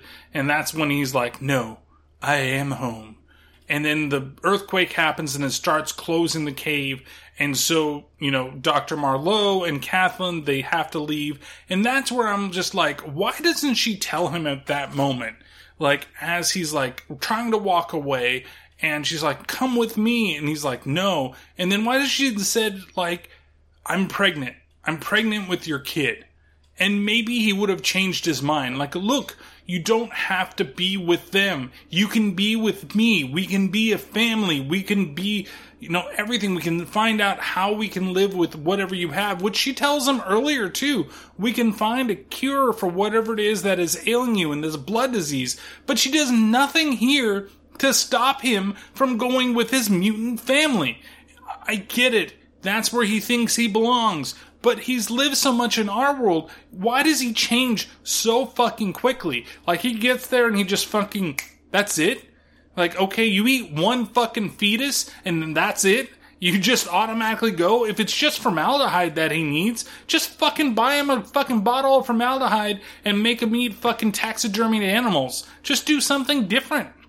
You want cow? Well, this is formaldehyde cow. This is your formaldeburger that you're gonna have. You don't have to eat human flesh. We can make it kind of like human flesh, but get some of the stuff that you need. I mean, there's plenty of, like, plant-based proteins that are out there now, so maybe if this happened today, maybe they would have, like, a human-based protein that he could eat that was filled with formaldehyde that might have let him live longer. But she doesn't really fucking fight for him at all. And the fact that she's having his kid and she's willing to overlook all this shit, why doesn't she say something right now? She just, okay, fine, go do what you're gonna fucking do. Like, that's it. And then the cave collapses and they manage to all fucking escape. So, we go up into the surface and we see the next day, and we see that everybody is basically leaving the island because they know that on this island there are mutants. Nobody wants to fucking live there anymore, and they don't want to deal with the threat that's going to happen because they've removed all the dead bodies there. So everybody is basically leaving, and she's getting ready to go along with Dr. Marlowe, and we get a little bit of an ending for her arc in the movie. How are you? Fine, I'm just tired, that's all.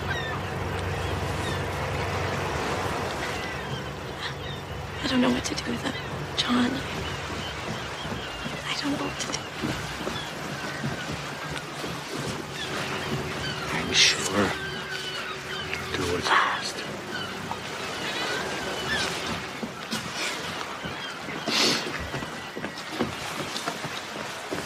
The baby moved. The baby moved. Come on. So I guess the ending to her arc is that she can't deal with John anymore, and, she needs him, but now she's going to have the baby, so that's going to be the next best thing to actually having him as her husband. Because she really was in love with him, I guess, not just because he was dependent upon her. It's kind of a weird situation that she's got, and again, if she's feeling this way, why didn't she even try to fight for him? Like, she doesn't do anything but sit back and be like, okay, well, go ahead, go be with your family, It's just weird. And then she's like, oh, I felt the baby kick. And she's not even, again, there's no worry about what she had in the beginning of the film, which was, is whatever he has genetic? Which it is. So eventually, is she going to give birth to either one of those mutant things, or is she going to give birth to a regular guy that's going to have a hankering for human decayed flesh with a hint of formaldehyde? I don't know. We don't really get any type of resolution other than they're going to take them off, and now, can she get a divorce? I don't know. It's till death do you part. Do you say that he's dead and you can't prove that he's dead because nobody can find him on the island, and then she's going to be single for the rest of her life, raising some kid? She's basically turning into the nurse, just like the nurse there was on the island. We're not saying if that necessarily was, he was her kid, right? Maybe there's a little bit of a hint to that, because now that Kathleen is having this baby that she's had with him, maybe that's why it's going to be normal. But we don't know. So it's just kind of left there. She's going off, to have her life, have the kid, and then what exactly is going to happen with John? And we get a little epilogue with that boring fucking narrator once again, and then we get the end credits of the movie. And so it came to pass that John was reunited with the Van Damme family. And he found that he too had a twin. And although his sister could make love to herself, she welcomed her long-lost brother and loved him too.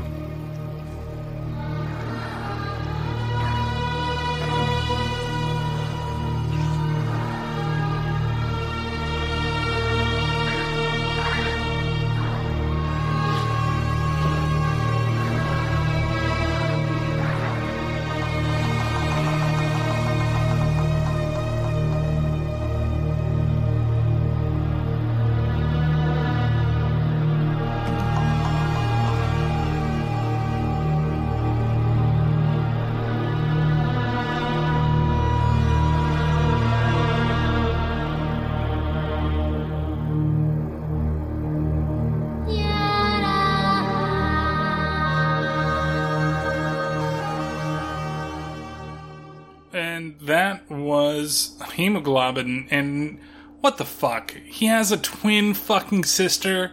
What kind of bullshit? But the twin fucking sister is a hermaphrodite, and he managed to be normal? Like, you're not gonna just make her a normal person too? That, hey, there were two normal people, one of them got left behind, and he was given a whole new fucking life instead. And even though she couldn't make her own children, you know, she wanted to have his. And it's the same fucking girl from the beginning of the movie, too. And he's the same fucking guy from the beginning of the movie as well. If you couldn't, like, it was just a fucking mustache that was the difference between the two characters, okay? He had a mustache over here. You can't recognize him. He's Mr. Schrub, and this is Mr. Burns. You know, it's fucking ridiculous that that's how they decided to show the difference between these two different characters that weren't fucking different, so that you didn't get the gist that, hey, guess what? He was one of the mutant people too, even though it's really fucking clear and really fucking obvious that he was one of those people. So, what do I think of this film?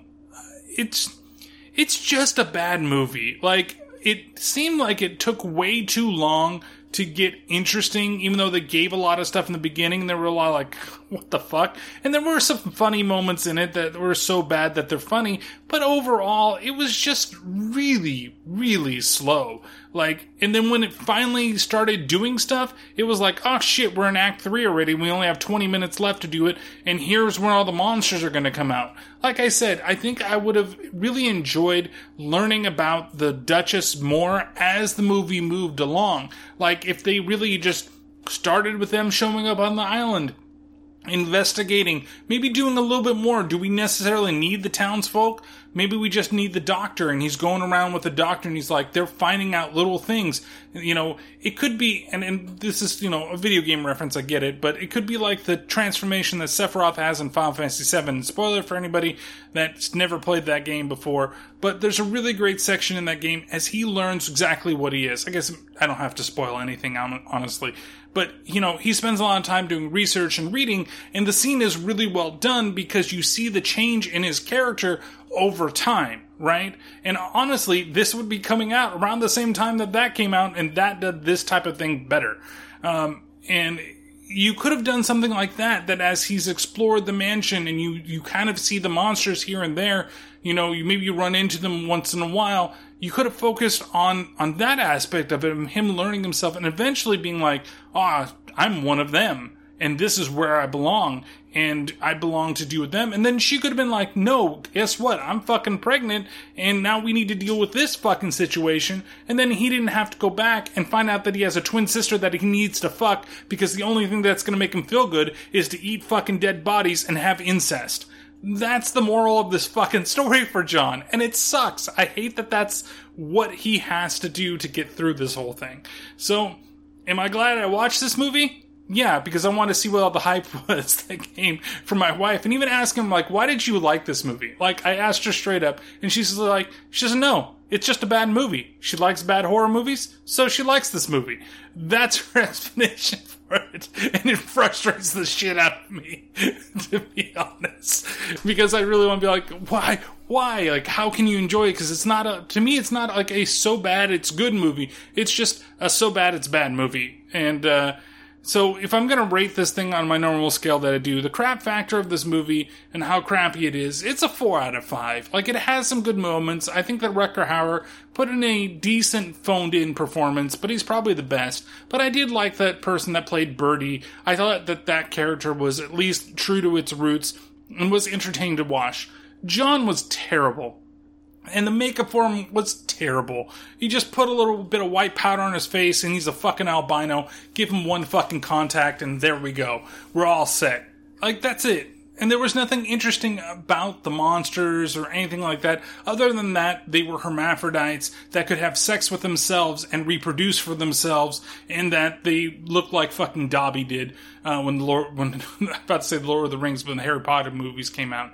That's basically it. That's what you got going for it. The gore factor, it's like a 1 out of 5. There's nothing really fucking gory. The only thing that's kind of gory that might boost it into a 2 territory is when you see the body on the table. If anything, there's more gratuitous nudity in this movie, which again is weird for me to say for this type of film, than anything else that is in there. So if you're bothered by anybody seeing nudes, I guess that's fine. If you found bleeders, I think it would be, and this is kind of a weird thing for me to say, but I think it would be okay for kids to see, because there, really isn't anything that bad in it, other than the monsters might be kind of scary. And I'm not saying like really young kids, but if you had kids between the ages of 10 or 10 on up, I think they could see this and it would be okay. But I would definitely find the bleeders version and not Hemoglobin if you're worried about the nudity.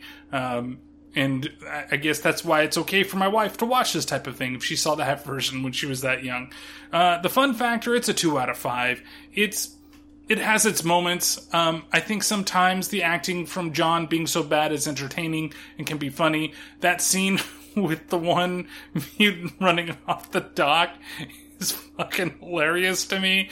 And I laugh. And even when the poor mute girl just dies shittily, it's great. Like, that part is great. But there's nothing really, funny. It's truly played, straightforward. And I guess maybe Birdie was kind of the comic relief, but she wasn't really funny. She was just a bitch. And so, that's it. And even the old lady up on top, it's funny, but how long are you really going to fucking wait up there that you're going to be like, oh, I'm just waiting for the day that he fucking shows up, and then he shows up 40 fucking years later when, he's going to have a kid. Okay, now I get to die. It's just weird and kind of dumb. So overall, I'm going to give this 2 to 5 kid deaths out of... 2 kid deaths out of 5. I guess that's what I'm trying to say. And I think that for some, your mileage is going to vary. I mean, it's really accessible to see it right now. It's available on YouTube in multiple places. It's available to rent from Amazon Prime if you don't like watching it that way. And I think it's called The Descendants on Amazon Prime, but you can also look up Bleeders or Hemoglobin. If you really want to see Hemoglobin the way that it was meant to be seen, I think you have to watch it on YouTube. And the best one I saw was the one that was with the Greek subtitles.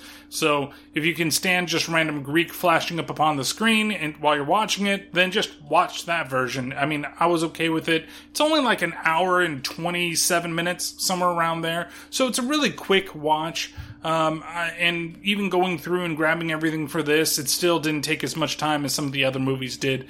But the sound quality is terrible. I couldn't find one that had a good sound quality that wanted to be the one that I wanted to watch. I had to turn the volume way, way up. But the good news is that when you did that, the action moments, quote unquote, did not blare out everywhere. Everything kind of remained at the same kind of level. So that's not too bad. And it's not really it's action-packed or filled with horror or anything like that. It's just a movie. So, with all that being said, what's the next movie that we're going to watch? Well, I decided that might as well stay in the 90s, and let's deal with things that are under places. And so we're going to be looking at a movie from Wes Craven, and that is The People Under the Stairs. In every neighborhood, there is one house that adults whisper about and and children cross the street to avoid. Now, Wes Craven, creator of A Nightmare on Elm Street, takes you inside. Something's in there. We gotta get out of here, Leroy. All sorts of rumors about what goes on in that house. The police never took it serious. She's been feeding that thing between the walls again. I'm very, very tense about this. There must be another way out. Can't get out. No one ever has. What goes on in this house is a sin. Your father's one sick mother, you know that? Actually, your mother's one sick mother, too. But what goes on under the stairs is a nightmare. It is time to clean house. Over there!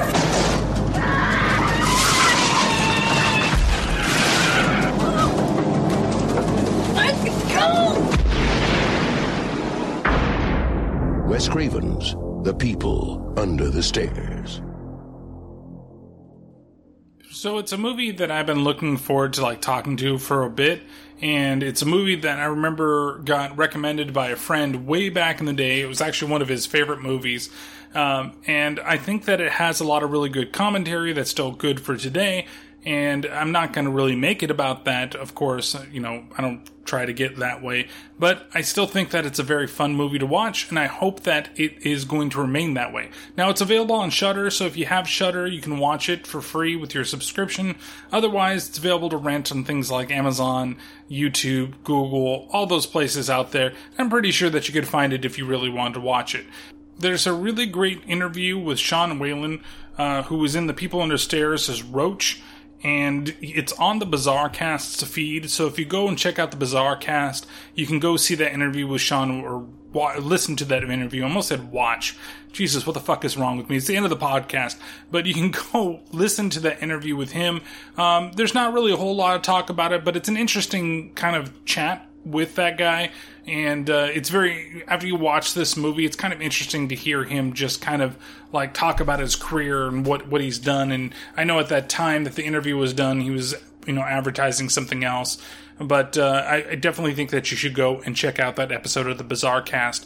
And if you haven't listened to that, or haven't listened in a long time, go out and just listen to some episodes. Pick out a couple good ones that you can go and listen to. But make sure that, I think before this one, that you just check out that interview with Sean Whalen. Because like I said, it's really, really interesting.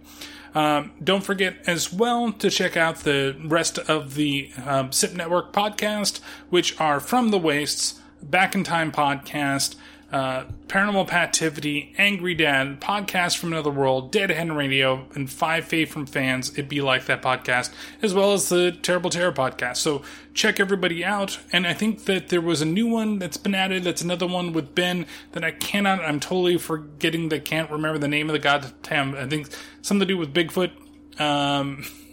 Well, basically him and the Not So Angry Mom, they get together and they talk about the paranormal stuff that he's into and the cryptid stuff that he's into, that she's not so into. It's kind of an interesting podcast, and it's actually a pretty fun time if you want to check it out and listen to it. And I'm terribly sorry if I forgot the name of that. So I Married a Bigfoot. Boom, got it. So go check out I Married a Bigfoot. I knew I would remember it if I kept trailing on. Would remember it. As for this podcast itself, make sure that you go ahead and follow all the socials. If you would please check out Twitter, T_T_podcast, Facebook.com/Terrible Terror Podcast, and make sure to go check out the YouTube channel that is available out there, Terrible Terror Podcast, Instagram, Terrible Terror Podcast. On the YouTube channel, I always say I'm trying to do a little more, but there are some things that are in the works that I'm planning to get up within the next few weeks or so. So make sure that you check it out, and check out the last review that I did on that Terrible Terror movie that we saw with Paranormal Pat. So thank you guys very much for listening. Take care of yourselves and each other's.